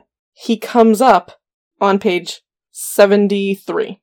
Mm-hmm. Which, for this book, is more than a third of the way through. Like, mm-hmm. the book is 211 pages. Mm-hmm. He comes up on page 73, and at that point, it's like Marissa is relegated to the friend encouraging Erin to show off her boyfriend, and then the friend who doesn't like Sassy because both of them recognize each other as shapeshifters, and the friend who Sassy doesn't like because she's associated with Single Earth. Like, that's it. That's what she becomes. Which could have all been interesting if we'd explored it for more than 14 seconds. Yeah, because as far as Erin is concerned, Marissa disappears on page 145 after she visits Erin in the hospital. So, for the last 60 or so pages, Marissa doesn't matter to Erin. In the same way that for the first 75 pages, Sassy didn't matter to Erin. Well, and, you know, Sassy coming in 73 pages in felt fine with the pacing that was established in those 73 pages. Right. But then we hit, like, page, 150 something. And then it just goes hog wild. Somebody hit the fucking NOS button and we're off. And, like, it does the book such a disservice. Yep. So, on page, 153 through, the end, 1 to 11 or whatever, mm-hmm. they're just with Siobhan and Agila, mostly Agila. Mm-hmm. Like, the last quarter of your book, it takes place in someone's fucking living room, basically. This ending is so bad on every conceivable level, though. Yeah. From the setting to the part where they do, like, a clue explainer about what actually happened, to, like, what actually happened, and to the way that everything resolves, it's real bad. Like, this is why this book is bad. Right? Because otherwise, I was like, wow, I've seen a lot of interesting stuff happening here, a lot of what feels like growth for the author and the series, and then it's just like, no. Right back to the Den of Shadows bullshit. Yeah. So, essentially, they go to try to find Siobhan. They let Sassy and Aaron out of the basement. And then, God, what happens? Do they bring Siobhan back home? Is that what happens? Yeah. It's a sad scene with Siobhan and Agila. The girls tracked her to a church, and she's just out of it. She's just not in a good way. That's right. They find her in the church, and they bring her back home when she's, catatonic. Right, why couldn't we have just brought them to the church? Right, a more interesting, because, A more interesting location, please, thank you. But they still do that because the Mind Palace is the church. The Mind Church. I know, but it wasn't the same church. But, just something other than Aaron and Sassy stuck in this house for 48 hours. It's boring. So yeah, they let Aaron out of the basement. They explain their Star Trek techno bullshit. So I'm going to tell you a story. I may cut this out of the podcast, but I need you to know it. So for the finale of the vampire game that I was running, I needed them to connect with the character's mind. Okay. So I said, oh, you connect to this person's power. And they all just sort of went quiet for a minute, and they were like, her what? And I was her power. You connect to her power. And they're like, what's that? And then I realized that, oh no, power is nothing. What am I saying? I'm thinking power in the way that Amy uses power. It's this weird combination. I lash out with my power. Yeah, their spirit, their energy, their psychic resonance, their power is all of these things. And I realized that I'm saying that to these people who haven't read these books. Don't know it. And they don't understand what I mean when I say you connect to their power. And that's how I felt reading this again. I plug into the outlet? Right. But reading this and having Agila explain your power is actually your psychic boundaries. It's what keeps your body together. I'm like, what? This is what my players felt. Yeah, I was like, oh, this is bullshit. Now I get it.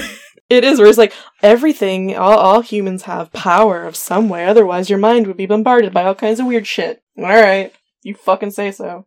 Right, and something we've never heard before. Anytime we've heard power, it's been in reference to a witch's power or a vampire's power. Yeah, someone who literally has power. Instead he's like, humans have power, shapeshifters have more, people like me and Siobhan have even more. Oh, okay. At the most basic level, that power is what makes you alive and self-aware. What? Bullshit. It's very nonsensical in a way that, it felt like it made sense before, and this just sort of put their hands in it and then, spread the paint all over the paper, and I'm like, I don't see a picture anymore. Right, I was going with you, and then you were just like, yeah, just make some shit up. And I'm like, no. Now it's midichlorians and I'm off this train. I don't, right. We didn't need to know why it works. You really don't. That's the thing. You don't have to explain it to me. Because if you just skip the power part and just explain, I don't know, birth trauma, I'll follow you. It's fine. Yeah. Anyway, so this is where Agila figures out that Aaron's mother was the lady that Siobhan murdered when she was pregnant, which is the whole backstory for this, right? Yes. Aaron was born 7 weeks early because of this. But she's never been told this by her father. Right. And I assume he just had no good reason on, what the fuck happened. This feels like it would be a vital part of your birth story. I don't. Right? Of being your mom was in a crowd, there was there was a shooter. Right? This is how you make blades. How did nobody mention this? Siobhan, you made a blade. You did. Is that what you wanted? You fucked up. And you made a blade. Look at it. It's got anxiety. She should have been badass. But instead. So, Siobhan was attacked by hunters. She got desperate. She bit the first person that she saw. She was like, oh, you've got a little bit of shapeshifter blood. Great. Yeah. That'll help, because this has Firestone, just like the one later. That was part of the reason that Agila came to, was like, he could sense that Erin had some power in her, and then something happened to fuck it up. Right, some Triste tried to train her, maybe. I don't know. Some Triste, don't know. You didn't recognize your own fucking power. That's such a good question, Ollie. How did you not, sir? I feel like the hand wave that we would get if we asked this question would be, well, because the meds. And it's like, so you're telling me meds are magic? Okay, sure. I'm gonna smoke some pot and the Triste can't fuck with me. Oh my god, you found their weakness, their kryptonite. All you have to do is get a little high, and the Tristes are like, oh fuck, I can't. I'm gonna take some depression meds, and the Tristes won't know what the fuck to do. They're like, no, guys. We gotta wait 36 hours before we can attack. Unfortunately for you, I got a whole bowl right here. When 36 hours go, I'll just smoke again. Like you and this Triste staring at each other over a table. You're just like, I can do this all day. You like, check it. I got gummies. The Triste's like, fuck. My only weakness. Fuck. Weed. Is it the CBD? Is it the THC? I don't know. I don't know. It doesn't matter. It all works the same. If I take ibuprofen, if I take melatonin, like, what is it? What are the meds? What is it? Explain to me your bullshit. If you just put some first aid spray on a cut, then you're safe. I have ADHD meds. Fuck! Adderall. Damn it. The Triste's greatest weakness, modern medicine. That's what it fucking feels like. I call extreme bullshit. Well, yeah, and especially for the way that they treat power in every other book, where it's like, you can smell it a mile away and know whose it is. Like, for Agila to not recognize his own handiwork. His own fucking thing. It's wild. Like, oh my god. Or for him to not notice it after a couple hours as whatever it was is getting out of her system. Yeah. Come on.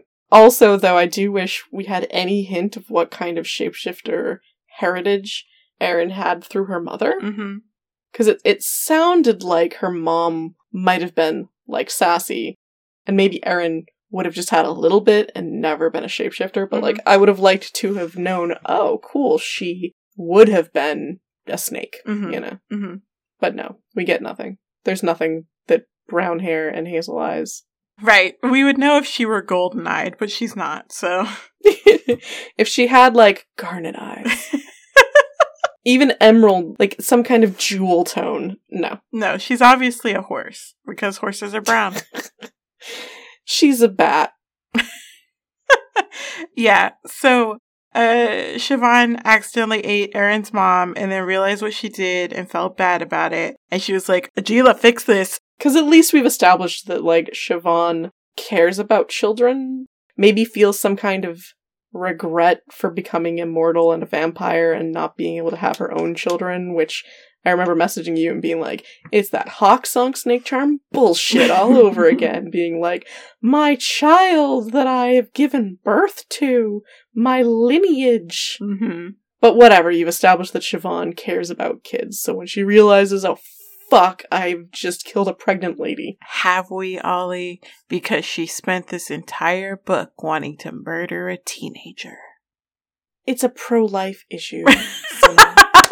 Right? The baby wasn't born yet, so therefore it mattered. Fuck her when she gets out of the womb, though. Soon as she's out of the womb, she's dinner. This girl is a threat to my family, and I can defend my family. 16-year-old... Okay, 500 years ago, 16-year-old, she's an adult, okay? I would love that. If, like, 14-year-old Brittany was still under that line, but once Erin hit 16, fuck her. No, your life is no longer precious. You've had your opportunity and you fucked with me. If you were an 8-year-old who fucked with me, I would just be like, oh, you silly little 8-year-old. Oh, I bet it's 4, like the Falcons.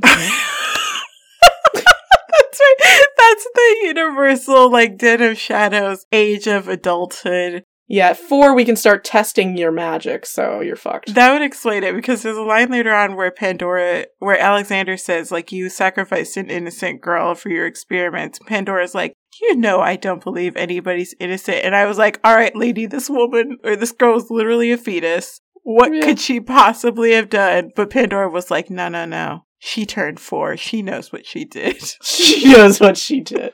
She stole cookies. Right, Pandora is Santa. Pandora is watching every day. Oh, God. She sees you when you're sleeping.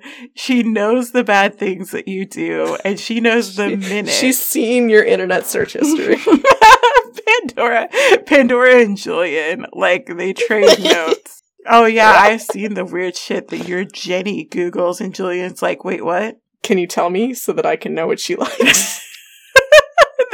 And then Pandora tells him, like, oh yeah, no, she's really into, like, super stalkery guys who treat her boyfriend badly. And Julian's like, oh my God, thank you so much. Oh, she's got, like, a kidnapping fantasy. Pandora, you're the best and I love you. Pandora wreaking havoc. Julian and Jenny were another one of Pandora's experiments. I accept that. I love it. Okay. So anyway. Ajeela did what he could to fix the issue, but it was only enough to, like, keep them both alive. Because he said he didn't really know what to do. He just shoved power in there. He just grabbed some fucking, like, sprockets and wires and was just like, I don't know, will this help? And it's like, oh boy, you do not know how to fix a human, let alone partly shapeshifter. Oh, okay. Like, he just wanted to keep them alive long enough for the humans to get there. And, like, Siobhan and Ajeela got the fuck out. They weren't going to stand around and be like, she accidentally ate her. Hi, welcome, vampires exist. But it still doesn't make any sense on why Pandora, or on why Siobhan was connected to Aaron. Just because she ate her mother. I don't... Like, if he had taken... Remember when Karen Smoke took power from Aubrey and channeled it into Jessica? Mm-hmm. If he had channeled Siobhan into this lady and her unborn child, then I would be like, I don't know, I guess that makes sense. But there wasn't even that. It wasn't like he took power from her. No, all he says is that it's just his power tying the two of them together, but doesn't really say how. You would think, then, if he tied the two of them together, at some point he would be like, alright, you seem safe, and I'm gonna guess that if that kid is still alive, then they're doing okay. Let's sever that? Like, this seems like a thing he forgot about, like, leaving the stove on. And then he comes back and is like, why did my house burn down 16 years ago? But this is such a catastrophic event that Siobhan, like, makes Ajeela use his power to save these people, and then they just fuck off and forget about it. Both of them. Seriously. It just doesn't make any sense to me. It's so weird. Even if he was like, this is a routine thing that we've had to do because the hunters always hunt us down after about 2 months because we're just fucking wild kids having bloodbaths everywhere. Like, okay, fine, if this was a common thing where you get shot, whatever, I grab this person and, you know, just throw some power in it, they'll be fine.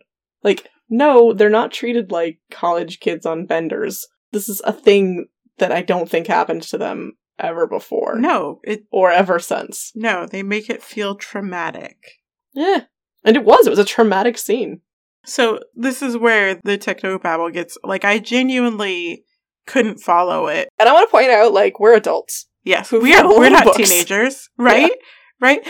It's because it's all nonsense. Yeah. Honestly, I don't understand why what happens has to happen. Because Ajeela's like, I can't fix this myself. Yeah. I need Pandora's help.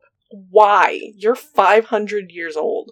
And then they're like, I don't even know what's going on. I honestly don't. Ollie, do you know what's going on? Yeah, please. Okay. I don't. So, Ajeela realizes that it was him all along. He kidnapped himself. And, no, he was the triste. And he's like, shit, I'm gonna need Pandora, but the only way to get Pandora is to entice her with a new student. I guess she's like a fucking cat. You gotta dangle a piece of tuna fish in front of her. I do love that, because later she acknowledges, that was the only reason that I left my house, so thank you. She's like, I'm a hermit, and I don't like to leave my house, but you said maybe a new student, and I love a challenge. That's so stupid. That's so, Den of Shadows reasoning, yes. Yeah. So, what seems to happen is, Agila tries to do it himself. He's like, Eren, this is gonna hurt. And he pushes her. And we see briefly in her mind, and then later again we go back to it, that, like, she's in the Mind Church. And there's, like, a bunch of Siobhans. And this makes sense to me. Because it's like, every time Siobhan has shown up in Eren's life, it's like making a new copy of present Siobhan. Mm-hmm. Because when Agila had kissed non-consensually Eren, she recognizes Sassy as the shapeshifter she had drank from earlier, which wouldn't have existed if she was the Siobhan from 16 years ago. Right. So, like, okay, every time the Siobhan factor gets triggered, a new copy is made and put into Eren's mind. But every time Eren wakes back up, that Siobhan copy never appears again. And so she spent her whole life just thinking it's Siobhan. And it's true, they are all Siobhan. It's just that she doesn't know. And like Sassy mentions, you know, every time you switched in the past at the hospital, you didn't know what was going on. You didn't recognize me. Yeah, the Siobhans don't remember each other. Yeah, they don't know what's going on. So there's like this weird reveal that the first Siobhan was when she was a kid, and that initial copy thought she was like getting a second chance at being human, or she was remembering being human or something. Because she was like, oh, I'm a child again. Oh, I have a heartbeat and I can breathe. And she like wandered off into the woods to have a great time. And we find out, because this is actually the second twist, that each of those Siobhans continued to live on inside Eren. Because the first one is like, we grew up together. I was a child again and had a chance to be a kid again. And so I'm here. I've been here for 16 years. But none of the other ones seem to, like, if you were having this so bad that by the time you were in second grade you were pulled out of public school, you'd think there would be Siobhans who remembered also being a child, instead of just Siobhans who remembered being institutionalized. Yes. And fighting. Like, let's call her, like, the alpha copy. So, if the alpha copy made a comment about most of these Siobhans couldn't survive on their own, they're what you would consider, like, fragments or splinters. Because they just know about fighting and hunting and surviving, and they cropped up because of those reasons. Like, that isn't so bad compared to the DID stuff. Like, sure, yeah, fragments exist, and definitely, like, alters can grow and learn. Some of them appear fully formed, some of them, you know, get new shit. But I really feel like, so just, you know, popping away from the story for a moment, I really feel like if Eren didn't actually have DID, and this was all magic, she sure would have developed DID from the trauma of all the crap she was fucking going through. Because they're like, you didn't have a trauma experience as a child, you know, the only thing was your parent or your mother dying, and maybe it was that. Sure, some people don't have or don't remember having a traumatic experience as a kid that gives them, you know, other personalities or other people, you know, are inside. But I feel like, you know, this story couldn't fucking handle it, but there should be more than Siobhan. There should be, like, multiple people who are how Eren fucking survives this existence. And then all the Siobhans. But anyway, back to the story. It's very weird that Siobhan gives a fuck and all of the other ones don't. She also comes out of nowhere. Yeah, because you've been in here the whole time? You grew up together? Like, where were you? And that's where I look at it and go, you are an alter. You are a created Siobhan. You should have been a Siobhan that ever stepped forward instead of any of these other weird-ass new copies. Like, if there was alpha copy and then all of these other Siobhans that were just new copies, you should have been fucking dealing with them this whole time. Instead of what we got, which is, hello, I'm a brand new character, basically. Yes. And it's not like there was not an opportunity. Yeah. We don't see Eren hospitalized in this book, but we talk about it a lot. They talk a lot about the way that Siobhan has reacted to stuff in the past. There's ample opportunity to be like, well, sometimes there's a Siobhan who's not violent, you know, who is protective of Eren and not just aggressive towards other people. Yeah. to be like, there've ever been, you know, other patients that she kept you away from because they seemed not great for you. Like, who knew who you were and would say, Erin's a child and I need to protect her. Like, that feels like there's a lot of DID stuff that's not good, but that feels like the most missed opportunity here for Erin to not know who Siobhan is, but for Siobhan to be like, or Alpha Copy, to be like, I'm Siobhan. The other ones are also Siobhan, but I'm the first Siobhan. I'm the one that cares about Erin. Every other Siobhan you see, even if it's just her opinion, as an unreliable narrator, to be like, every other one is probably bad, but I'm good. For her to develop. Yes. And I think when you talked about, like, this is Erin's real alter, like, I feel like the ending sort of sighs at that, vaguely, like, waves at that possibility, because they're... But even at the end, it's like, and she starts to not be as loud, and I'm like, no. Like, maybe you're healing or whatever, but as a person who doesn't seek integration, I dislike the integration narrative.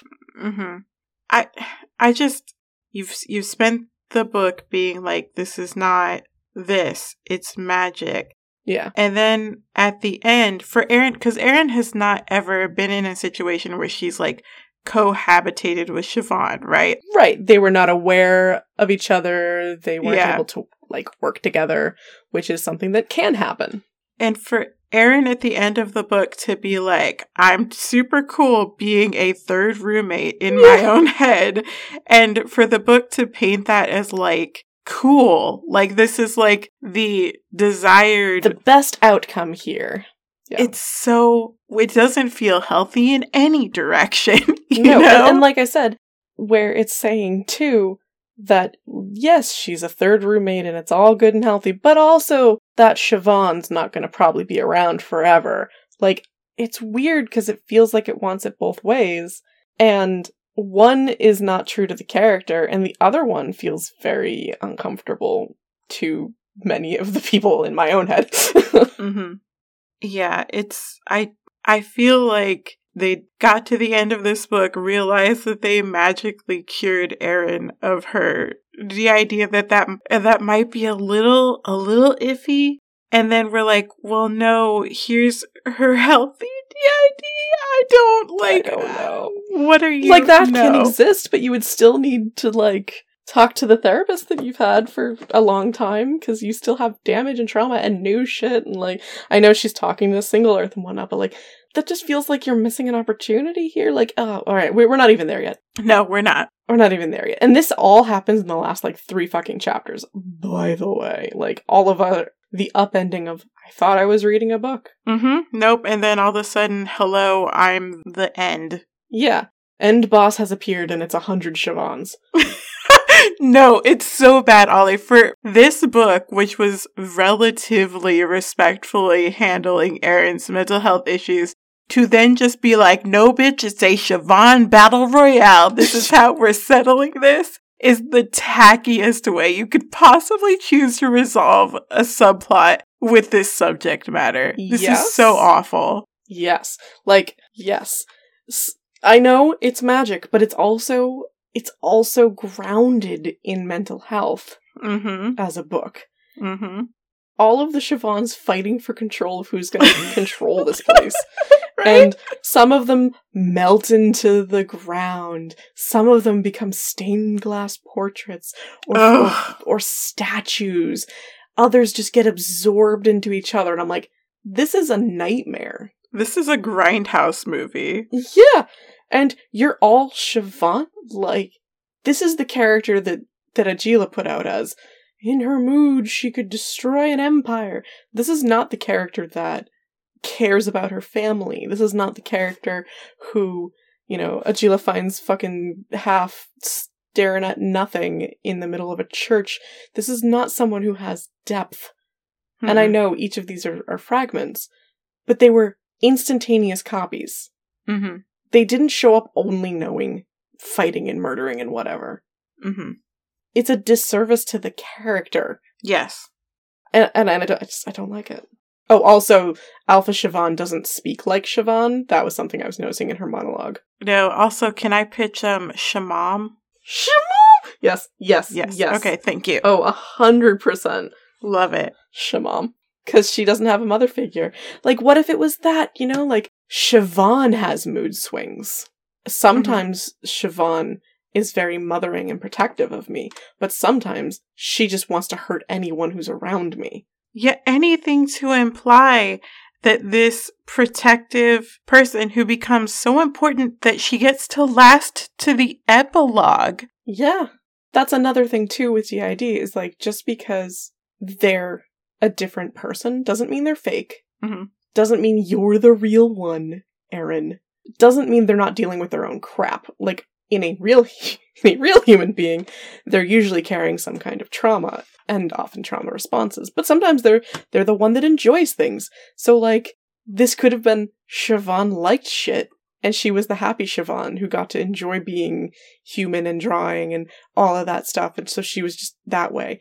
But sometimes she's fucking gonna stab a nurse with a knife, like, and to say, oh, well, that was multiple Siobhans, alright, I guess so, fine. But if instead, on the outside, it wasn't Siobhan is bad, Siobhan is evil, Siobhan has a violent history, if Siobhan was being treated as much as Erin was being treated, that would have been fucking respectful. Yeah. Instead, she's treated like this villain. Right, Siobhan is just the violence. Yeah. She couldn't possibly have any reason.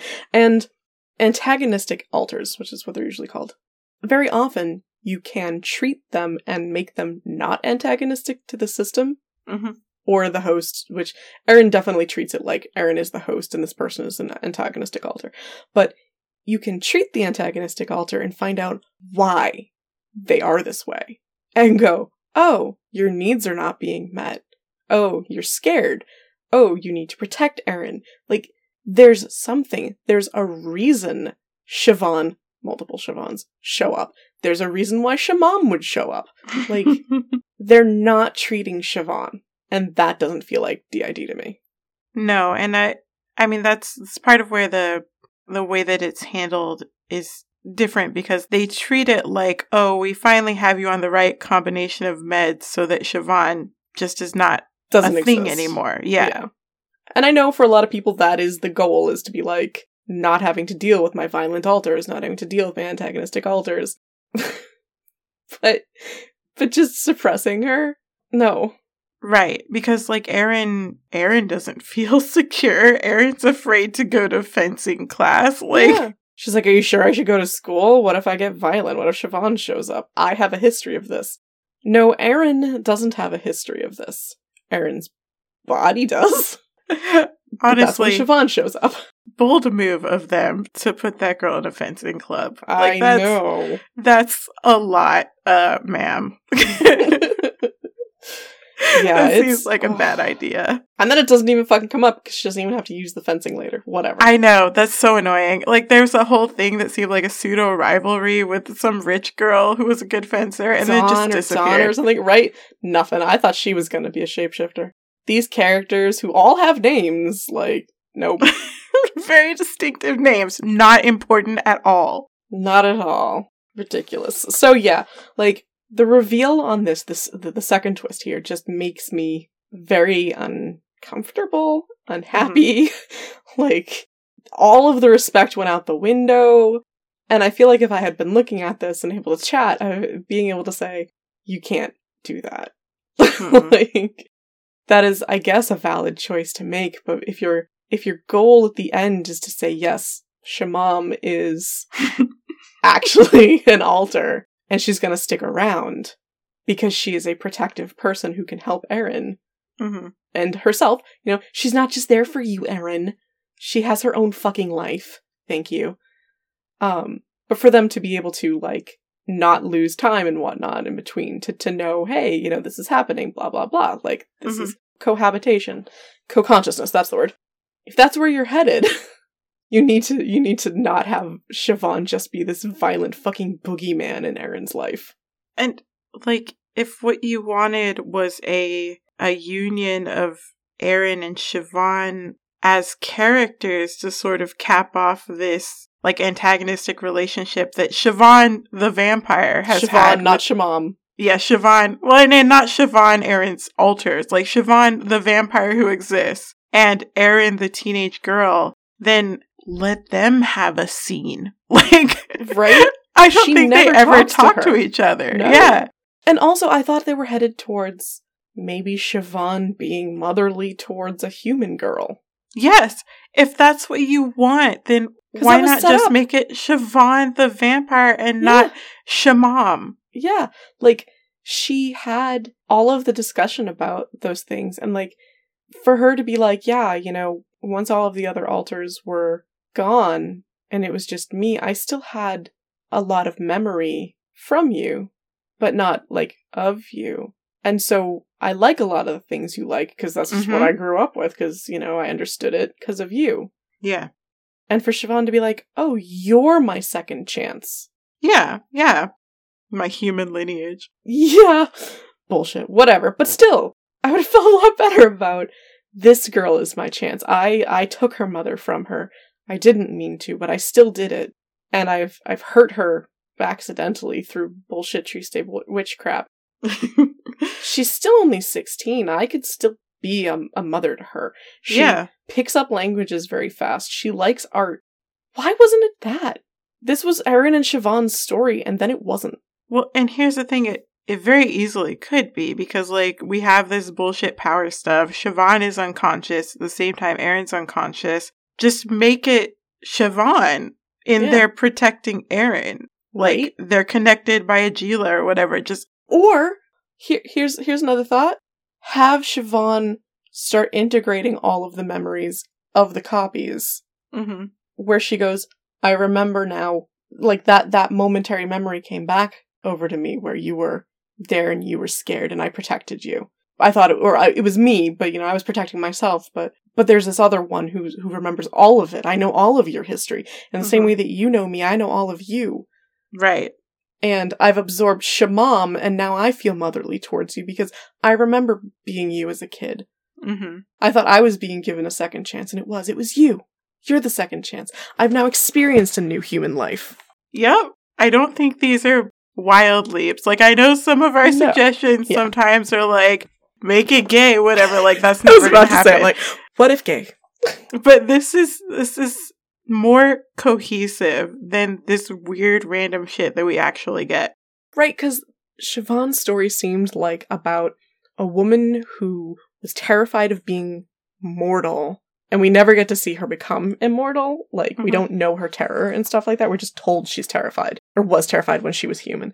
And we see her be scared as a vampire, and, like, breathing, and being like, oh wait, I don't have to breathe. Like, she does not like living. And yet, the story is about her reconciling her choice and what she gave up and didn't know she was giving up. And that, it only feels like you get lip service to that. A lot of it's like half that, it's half learning to feel empathy for people and stop being such a murder artist, you know? Like, because there's literally a moment where she's like, Siobhan turned away, tasting her own blood, as she bit her lip to keep from crying. She wasn't supposed to feel this way. She had to fix things. Maybe once Agila severed the connection to Erin, this pain would pass, again leaving her feeling free. But maybe it wouldn't. Maybe it wasn't supposed to. Seeking absolution, she fled once more to a place that had long ago offered her solace. Like, that felt like where we were headed.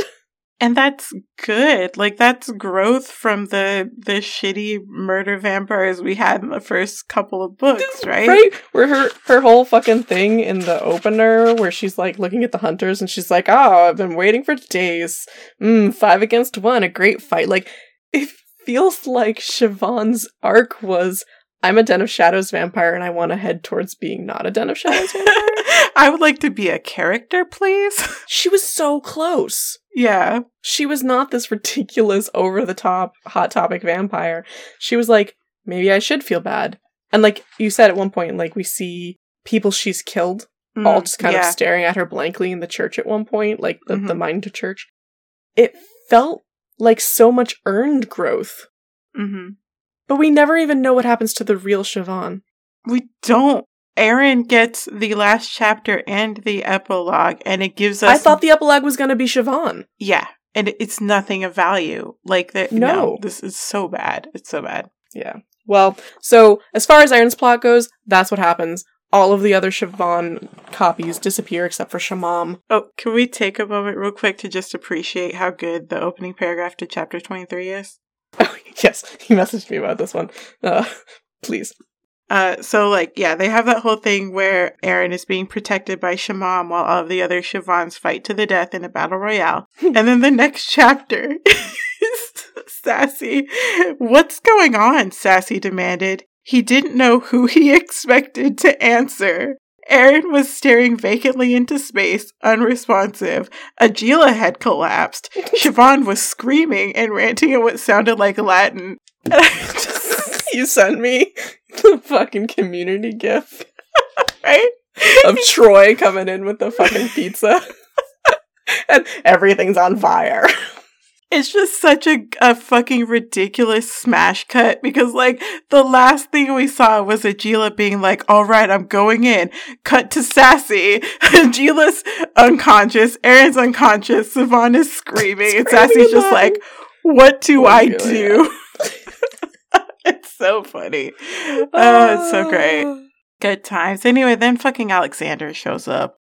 All right, let's see what happens. Pandora and Alexander.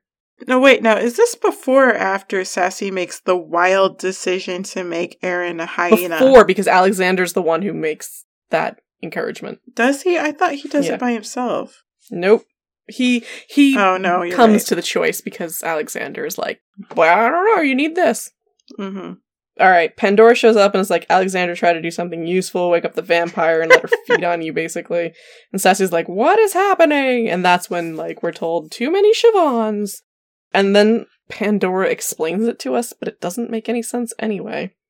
Okay, and then Alexander says, I just wanted to help Aaron. Pandora knew about the connection with Siobhan, kept hiding her from Single-Earth to protect Agila. I tried to tell one of Single-Earth's people about Aaron so they could help her. She was supposed to call Single-Earth, not Hunters. You told a 16 or 17-year-old kid. Call Single-Earth your fucking self. How did you interact with Marissa? What's that look like? How'd you even find her? This is a plot hole that I can drive a truck through. Okay, so we got a hint of this when Marissa explains to Siobhan how she came to narc on Siobhan to her family. Yeah. And I don't understand how it worked. Who came first? Was Siobhan at her school first? Did Alexander put her at Marissa's school? I don't understand the events. Right, like, how did you get to this specific school and then Alexander tells this specific shapeshifter to watch you? And Marissa said, you know, I wanted to see if she could fight, blah, blah, blah. You know, like, and then I realized you were Siobhan. Like, what? So how long has Erin been at that school that she's been able to make all of these observations? At least 2 weeks. But they haven't had the conversation about her fucking DID. So when did she know about Siobhan? I don't understand this. Did you think she was actual Siobhan? Then why did you tell the Hunters about, like, go kill real Siobhan? Like, right? How did you come to the conclusion that they were that she was a threat? I don't get it. The Hunters have just been chasing Siobhan because she's a vampire, and Marissa happened to be near the person who has a copy. Because, like, if you're gonna have a coincidence, that seems like one I'm more likely to be okay with. That was literally just what I thought happened, and it was fine. Right?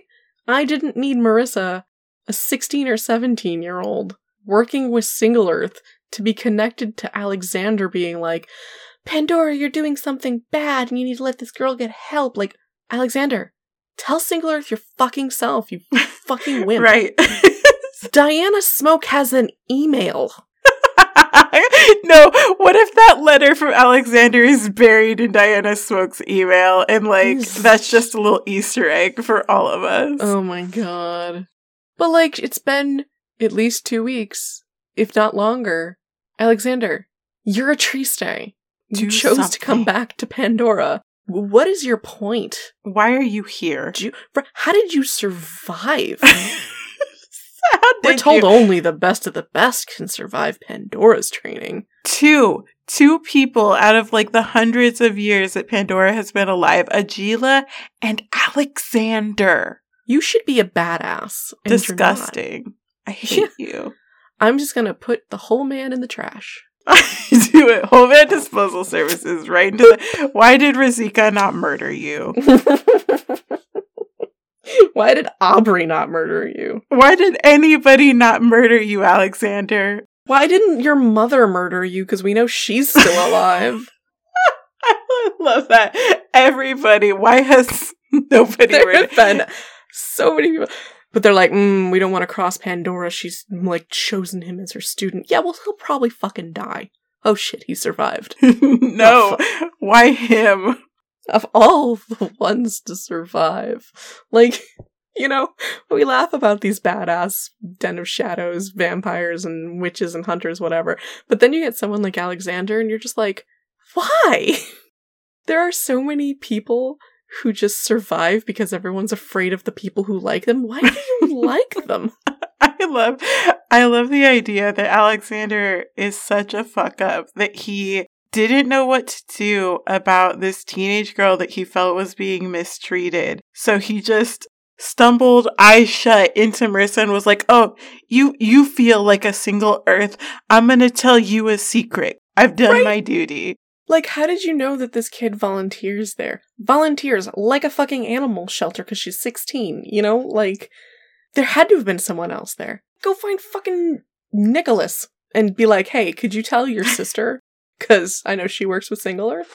Yes. Go to a vampire. I'm sure Single Earth has other Tristes, like, they on have other staff. fucking tigers. Yeah, this is a bad twist. It overcomplicates things, and it makes the book stupider. Because nobody cared.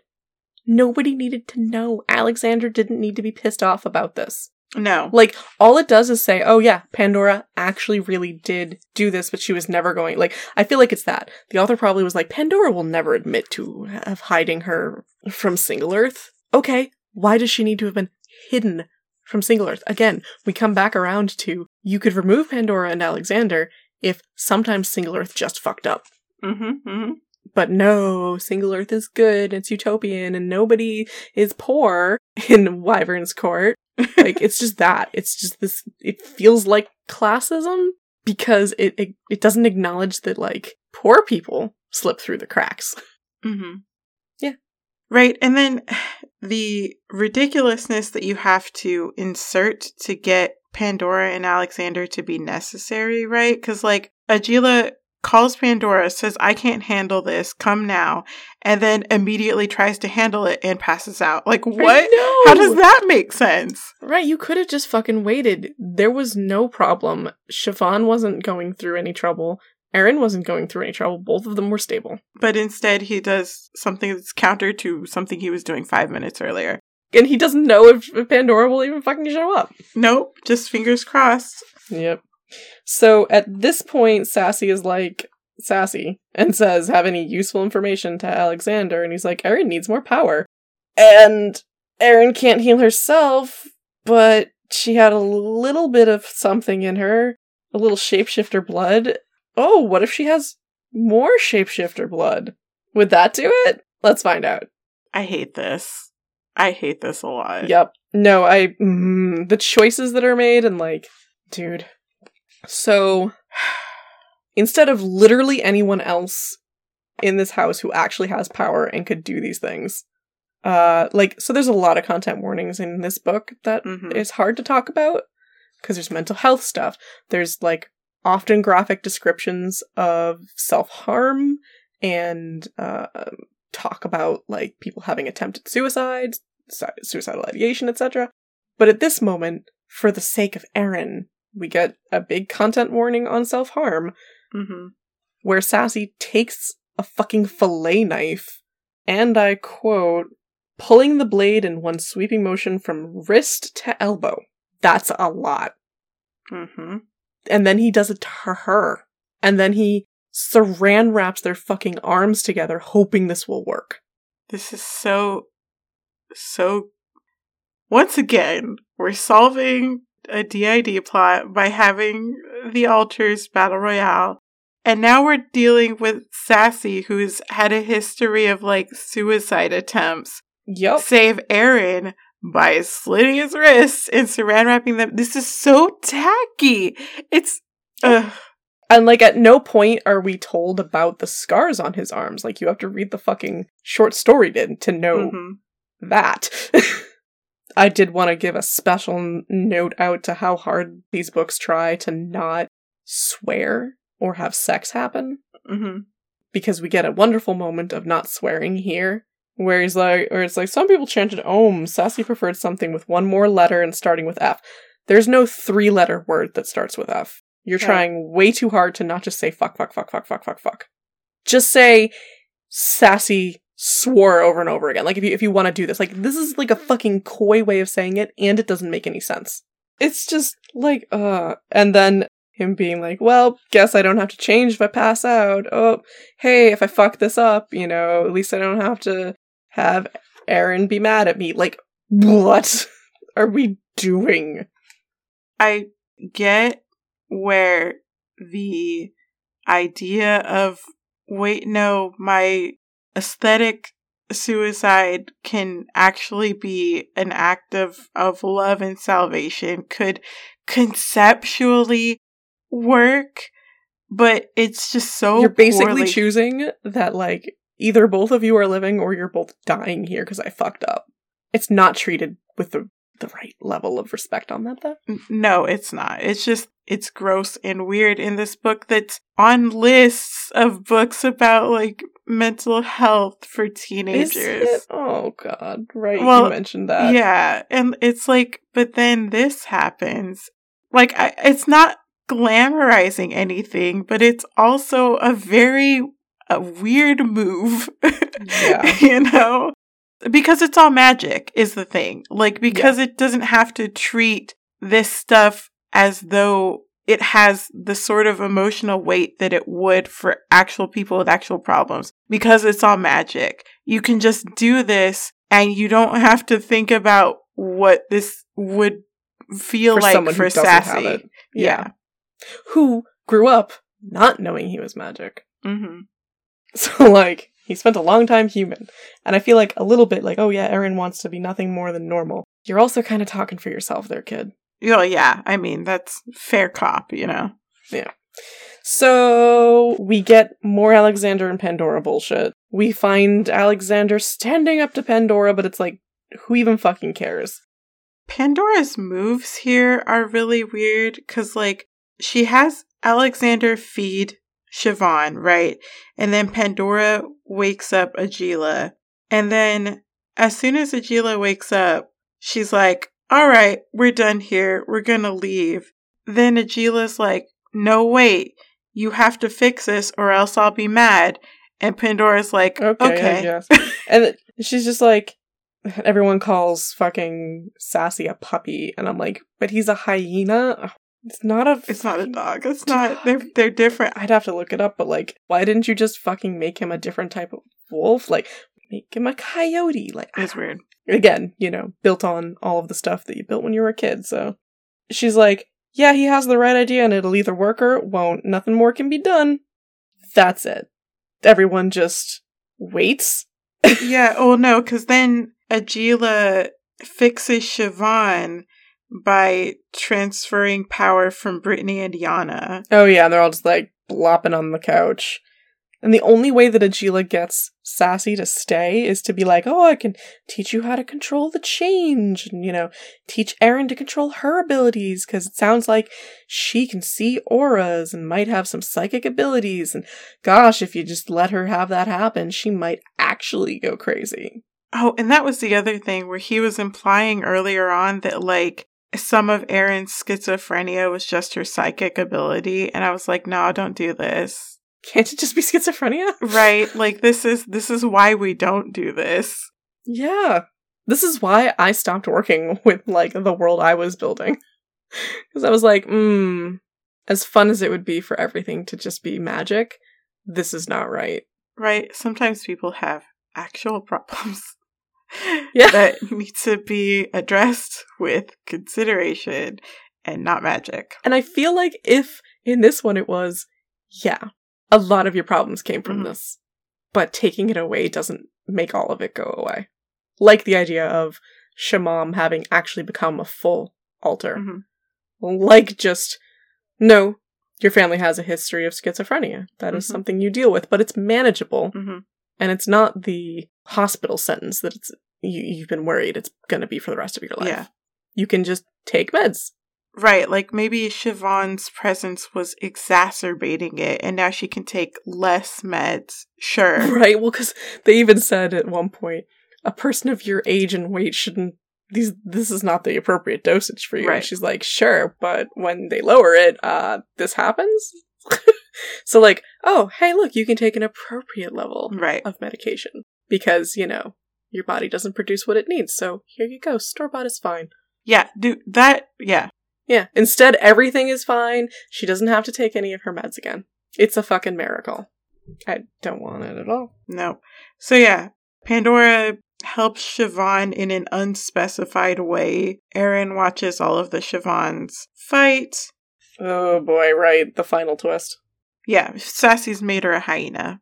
By sharing blood as though he were a vampire, Sassy has made her a hyena. And I wish that here we had been told the reason we connected, the reason you recognized whatever, was because you also had hyena heritage. And so when I gave you more hyena blood, it gave you more power and it made your animal wake up.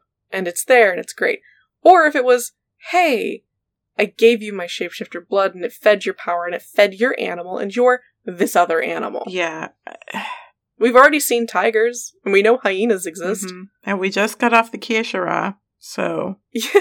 And I think even in this book it says, if you search it, like, wolves and hyenas and one other are really affected by the moon. So, like, find her something that's not affected by the moon or something that is or whatever. Like, you had options. Yeah. Instead, he basically infects her the way a vampire infects a human.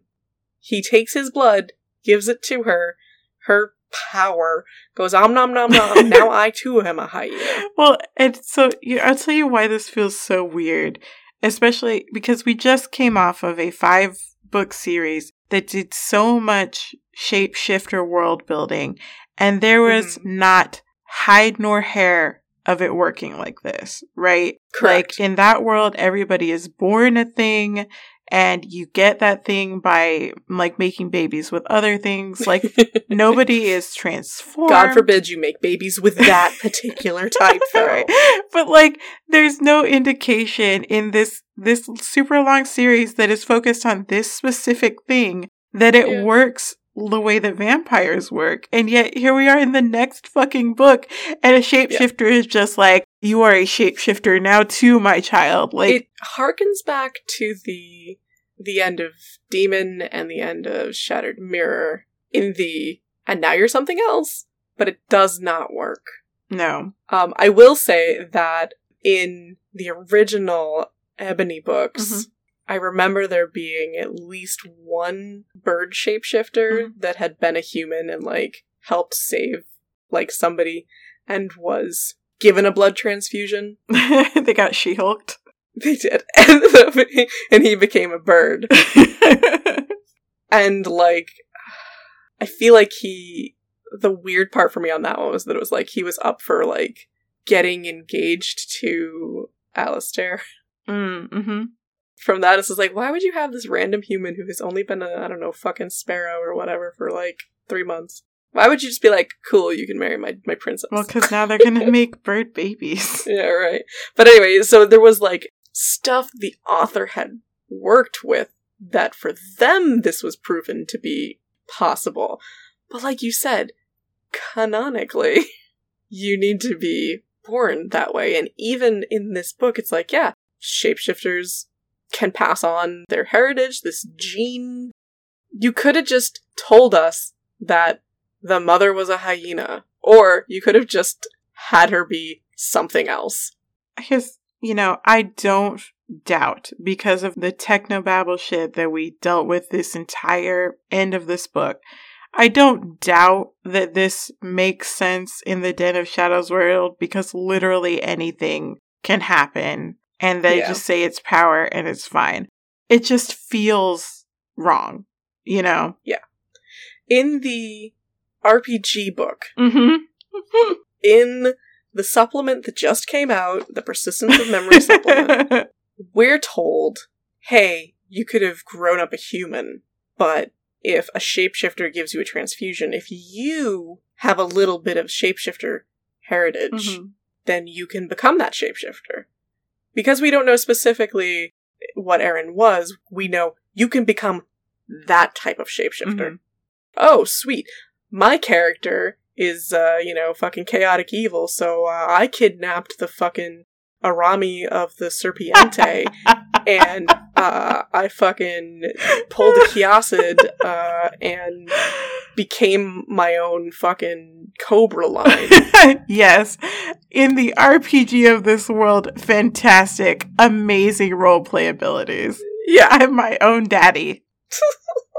There needed to just be a little bit of info on this being like, help it grow, Krista. Give her animal a little bit more power, and it can help lead her out of this. It can help her be strong enough to not let the Shavans take over. Except, we didn't even need that. It's unnecessary. Sassy made this choice thinking he had to, but he didn't, and it took away so much. It took away the ending, because Eren does nothing to help herself in this.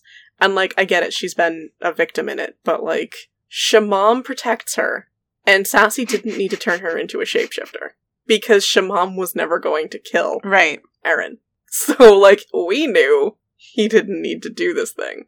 And you literally have, if she came out of it, and they were like, there's a problem, you've got 3 fucking Tristes in the room. If you can't figure this out, I don't know what. One of you can put a vampire down and help this human girl for 5 seconds. Seriously. Siobhan isn't going to die. She's stable. Right, Alexander, put that vampire down. Put it down right now and go help that girl. That's a vampire. She's fine. Yeah. So, Sassy made a choice that he thought he had to. I don't blame Sassy's choice. I blame that the plot bad writing made him think that. Yeah. Because she could have just been her with her schizophrenia that actually existed and wasn't psychic abilities, and her actual singular alter, Siobhan, who, could kick ass when needed to, but protected her. Or didn't have a Siobhan alter, actual Siobhan and her connected, and she was like, you're my second chance, I will be your mother. I'm so sorry for taking away a mother from you. Let me help. Yep. Instead, Shamam just says, hey, look behind you, and there's a dock. At the end. There's a fucking hyena, and the hyena will lead you out. Oh, that's the other thing I wanted to say, is that the whole set piece for the set piece. So we talked about how this end of this book is in a living room and everybody's passed out and the pizza's on fire, right? But the actual climax is the Battle of the Shavans, right? But that battle does not happen. That battle is just vaguely described in 1 or 2 paragraphs, and I'm like, what is this? What climax is this? This is nothing. No, nothing happens. And Eren sits up in this living room, and, Ajila can barely stand, and he, crawls to the couch where, the other 3 vampires are all, cuddled up and drained and whatnot. And, I never understood why anyone had to fucking help Siobhan. I don't either. It seemed like all she really needed to do was feed, and she was fine. Right? And, again, Pandora comes in and is like, Siobhan's stable as she ever would be. Okay. Again, like you said, why didn't real Siobhan and real Eren meet in the church palace and real Siobhan protect real Eren from these fragments? It still wouldn't have been perfect, but at least it would have been the actual 2 characters. Right. It's bad. Yeah. Anyway, Sassy wakes Eren up. He's like, hey, you're a hyena now. Let's go for a run. Eren's like, okay, also, this is my Shamam. She'll be watching us proceed in whatever way we choose to intimately. I hope you're ready for that. And then she's like, also, I have a dog in me now. It's just a totally separate being and not like an integrated aspect of my personality, which again... So, like, does Sassy have that? Right! When we get to the short story, he thinks of the hyena's legs as his real legs, so, like... Why is Aaron's different? Why is Aaron different from every other shapeshifter we've been shown in the last series, which was about shapeshifters? Right? We had 5 different perspectives in that book, and no one was like, the falcon calls to me and I must obey because it's a separate animal and will just piss to me if I don't. No! Even Eliza and Hai, who have 2 animals that can merge into one animal, that's still just them. Yeah, it's just them. And instead, Aaron wakes up with a dog screaming bacon. Like, that's it. Okay. That's the phrase right there that made me think about how much this author must fucking love meat. Yeah. Because she wakes up and she can smell bacon, off in the distance, and the hyena's only contribution to this fucking conversation is bacon! I just see fucking Ed from The Lion King. Yes. And I'm just like, bacon? Really? Meat? This is... Okay. I'm seeing your fucking meat propaganda all over again. I hate it. I hate it so much. Couldn't the hyena have had nothing to say? Including, like, real human words? Couldn't the hyena just have been you? Aaron. Sniff. Like, to me it felt very lol random. Oh yeah. No, absolutely. It's Raven and Akito's insanity makes chaos makes the world go around. Yeah. It's to which the hyena added suavely, bacon! Like, it's so fucking chewy and you think it's so funny. That was pretty bad. I was like, oh, is this the note that we're going out on? Great. Love it. Big fan. Right? Compared to some of the other stories, like, endings we've gone out on, you want to go out on bacon. Okay. But it's actually not the ending that we go out on, because we get an epilogue, which is somehow even worse. And I thought it was going to be from Siobhan's perspective, because we just spent all that time with Aaron, but no, it's still Aaron. Still Aaron. 1 year later. It's like fucking fanfic, this epilogue. It's nothing. First of all, it's not even Aaron having a scene with anybody. It's just Aaron reflecting. It's like the scroll at the end of the movie where they tell you that this person died in Vietnam. Like... And that this one is, like, now playing basketball with his sons on Saturdays. Like, who cares? Because we go from Sassy feeling really out of character and being like, oh yeah, Agila said to come back after dawn and maybe we'll become, like, awesome immortal witches like him. What? You didn't want anything to do with that, but whatever. And this line from Aaron, I don't need to be awesome or immortal, Aaron said. I'm just happy to be me. Which was like, okay, we could end on that for Aaron. That sounds pretty good. That sounds like an ending line. It sure does. And if we'd removed the hyena from being a separate fucking personality and had either Shamam being like a legit alter who was going to stick around or Siobhan being a mom, that's a pretty good end right there. And then we could do an epilogue from Siobhan's perspective. What do we got? Oh, no, it's a scroll. It's just, oh, now I'm in school. And I'm still friends with Marissa. Don't worry, we didn't forget about Marissa. She's still here. I'm still on the fencing team. I'm in Single Earth now, and they smoothed out everything with my dad. So don't worry, I did not have to explain that time I got kidnapped for 3 days. Or the giant fucking scar on my arm. Oh no, I did not think about that. And then, yeah, just being like, oh, now I spend my days running with my hyena pet in my mind, and Sassy, the end. Oh, on land that Agila and Siobhan let us use, so we're cool with them. That was the fanficky part to me. Yeah. the 22 acres of forest that Agila and Siobhan had given them permission to use. Like, what do they care? Yeah, either have a relationship or don't. Yeah. And also, what the fuck happened to Siobhan? The world may never know. We'll never know, and I hope we never know. I honestly hope we never know. Yeah. And so, let's see. The actual ending then becomes, she opened all the aspects of herself to the forest. Aaron, who still feared her freedom, but trusted Sassy, and was slowly beginning to trust herself. The hyena who simply wanted to play, with no concern for the real world beyond the forest's edge, and Mom, whose voice was softer every day, until sometimes it was hard to distinguish what was left of her from Erin. All three minds were in agreement. Time to hunt. Time to run. Why is Erin in agree with time to hunt? That's nothing. That's not been thematically... That's not nearly as powerful as I'm just happy to be me. No, that's nothing. What is that? Fucking bullshit, Johnny. Oh my god. I hate it. Yeah, no, this is a bad epilogue. Why did nobody cut that?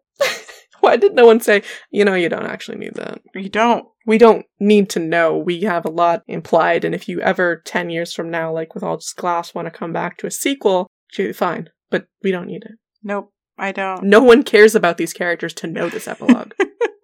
Yeah, no, I mean, from a purely looking at the book perspective and not giving a shit about the world of progression, it doesn't help. You're an editor. Yeah. Take it out. Right? Like, you need an editor who's going to be a little more ruthless. All right, Ollie, we've been talking about this book way longer than we thought we would. Yeah, I didn't think we would. Yep. But I guess the fucking end required an hour. Yeah, it did. I mean, it is the most terrible part of this book, which makes it the part that's the most worth talking about. Most we want to talk about. Unfortunately. Because the rest of it had some stuff, We talked about that. It had some stuff. It was definitely better than I expected, but then it wasn't. So LOL. It's like you were so close. I was thinking to myself earlier today as I was like contemplating this. Mm-hmm. I wanted this book to be good. Mm-hmm. I didn't know a lot about this book. I didn't know a lot about these characters. I wanted this to be growth. And for a long time reading it, I was like, wow, it is. Mm-hmm. Mm-hmm. Look at these characters. And remembering All Just Glass and seeing the growth there. Mm-hmm. But then it was just like, oh no. No. Here it is. I know how we get to Token of Darkness and all of the fucking stuff that happens in Poison Tree, and I know how we get to Promises to Keep because I'm seeing it. But, like, there was a chance. There was a better book in here. Mm-hmm. Mm-hmm. And that's where I say if it was just, like, removed from the Den of Shadows and just let it be whatever the fuck it wanted to be. Like, I get it. It can't be. It has to be a Den of Shadows book. But the moments it's not a Den of Shadows book, it's a good book. Yeah, I agree. It's just weighed down by where it lives. Yeah, I think there's just too much, and again, speculation about what's in what draft. But it feels like you said, there's too much Den, too much young draft one of this in there. Yeah, like, I wish it was, I took the whole idea and I fucking scrapped it. Yeah, I built it back up from a perspective of however old I am now, me. Yeah. So, would you recommend this book? No. Long pause. I had to think about it, like, no. Yeah. I'm surprised I remembered as much as I did, because last night I finished it, and I was starting to forget everything. Same, obviously. See the first 20 minutes of this podcast recap. Yeah, well, right, I feel like we had to, like, work our way back into it and remember what the fuck happened. Yeah. I almost called this, my drink, I wanted to find an antonym for persistence of memory, because that's what this book was to me. Yeah. You're like, what's the opposite of persistence? Because this is just, like, no memory. And, like, Erin's a good character, but, like, at the end, she stops being a character. Like, every time Marissa stops being a character, Sassy stops being a character, Erin stops being a character. By the end, no one's a character. So, what fucking matters? Why would I tell someone to read this book just to be like, and wasn't it great when all of those characters you've, like, built up emotions for in the first 70 to 100 pages, like, stopped being characters? Wasn't that awesome? And there wasn't even anything good to add to the mental RPG, Yeah. How about you? No. I think if you're an Amy fan, it makes for an interesting contrast to something like Demon. But if you're not, like, why? Yeah. It assumes you know a lot about the Den, so hope you read the other books. Hope you hung out on the boards. Yeah. And then it doesn't handle its subject matter all that great. And then the end of the book is bad and has a lot of stuff that comes out of nowhere. So, like, there's no way that this sort of stands up unless you are already balls deep in the subject matter. like we are. Yeah, right, exactly. Yeah. Now, both of us read the short story that's a companion to this. Yeah, we did. It's called Empire of Dirt, which is a Johnny Cash reference. Mm-hmm. Because he changes the Nine Inch Nails cover he does. So instead of Empire of Shit, it becomes Empire of Dirt. Oh, I didn't know that. Yep, I don't know why I have this useless information in my head. But having read it, I don't understand why that is a reference there. Like, I know that Sassy's full name is, his last name is Cash with a K. Mm-hmm. Like, that title, just nothing. What? But reading the short story was interesting to see, like, how things went for Sassy. Mm-hmm. I feel like this author, for all of the information that they always threw up on, like, their website and in their forums and things like that, like, just write more 2,000 to 5,000 word short stories. Like, just fucking do that. Mm-hmm. It doesn't necessarily, like, I would not recommend that short story to anyone because it was steeped in problems and no content warnings. Mm-hmm. But there's just so many characters and bits of the world that it's like, yeah, we'll get to it. It's never as interesting on the page. Mm-hmm. And it's like, if you just wrote short stories, maybe you could get more of that out. Yeah. Make your own wiki. Yeah. Just be like, here you go. Here's a 2,000 word story about this character. Because they have a hard time maintaining it across 40 to 70,000 words. Yeah. What were your opinions on the short story? I don't have any opinions. I barely fucking remember it. I mean, it's just him in the hospital. Yeah. I don't know why it was necessary. You know, I mean, the only thing it does is kind of give us a look at Erin in treatment. That's true. Where we see the violence briefly. Yeah, we hear about her having had episodes. We only ever see Erin. We do not see Siobhan. Right. But we hear that Siobhan was there. Mm-hmm. And then it, delves a little bit more into Sassy's specific trauma. Yeah.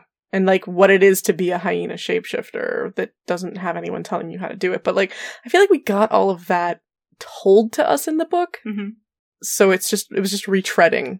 Because I read it after the book and you read it before the book. Mm-hmm. I felt like it just retread a lot of the information we'd already got.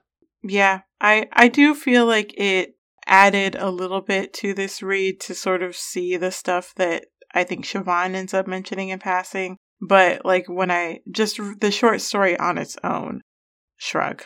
Yeah. I specifically read it after because you had read it before. And I was like, okay, I want to see how our reads are. So for me, reading the short story after the book, it was just like, I already knew all of that. Yeah. And for you were like, all right, whatever. All right, good to know. Good to know about the short story. Mm-hmm, mm-hmm. Well, neither of us would recommend this one. It had so much potential. As it was going, I was ready to say, hey, there's another good book in this section. And there's not. No, I will accept the shit that I should eat for not understanding metaphor for 10 years. She didn't literally eat a puppy. Did not literally eat a puppy. I was indeed wrong, but the book is still not good. I honestly wish Siobhan had actually eaten a puppy. No. Just to be like, wow, you're that level vampire, huh? See, that was the problem the first time I read it for me, so I'm glad she doesn't eat a puppy. Yeah, no, she's a better character than that. Mm-hmm. There's a character in Blade the series that literally eats babies. Oh my she's God. Like 12. And so she will remain the most over-the-top ridiculous baby-eating vampire. Siobhan does not get to take that crown. Good. We don't need it. All right. Well, next time we will talk about Token of Darkness, which I have read and you have read. Yep, one and done.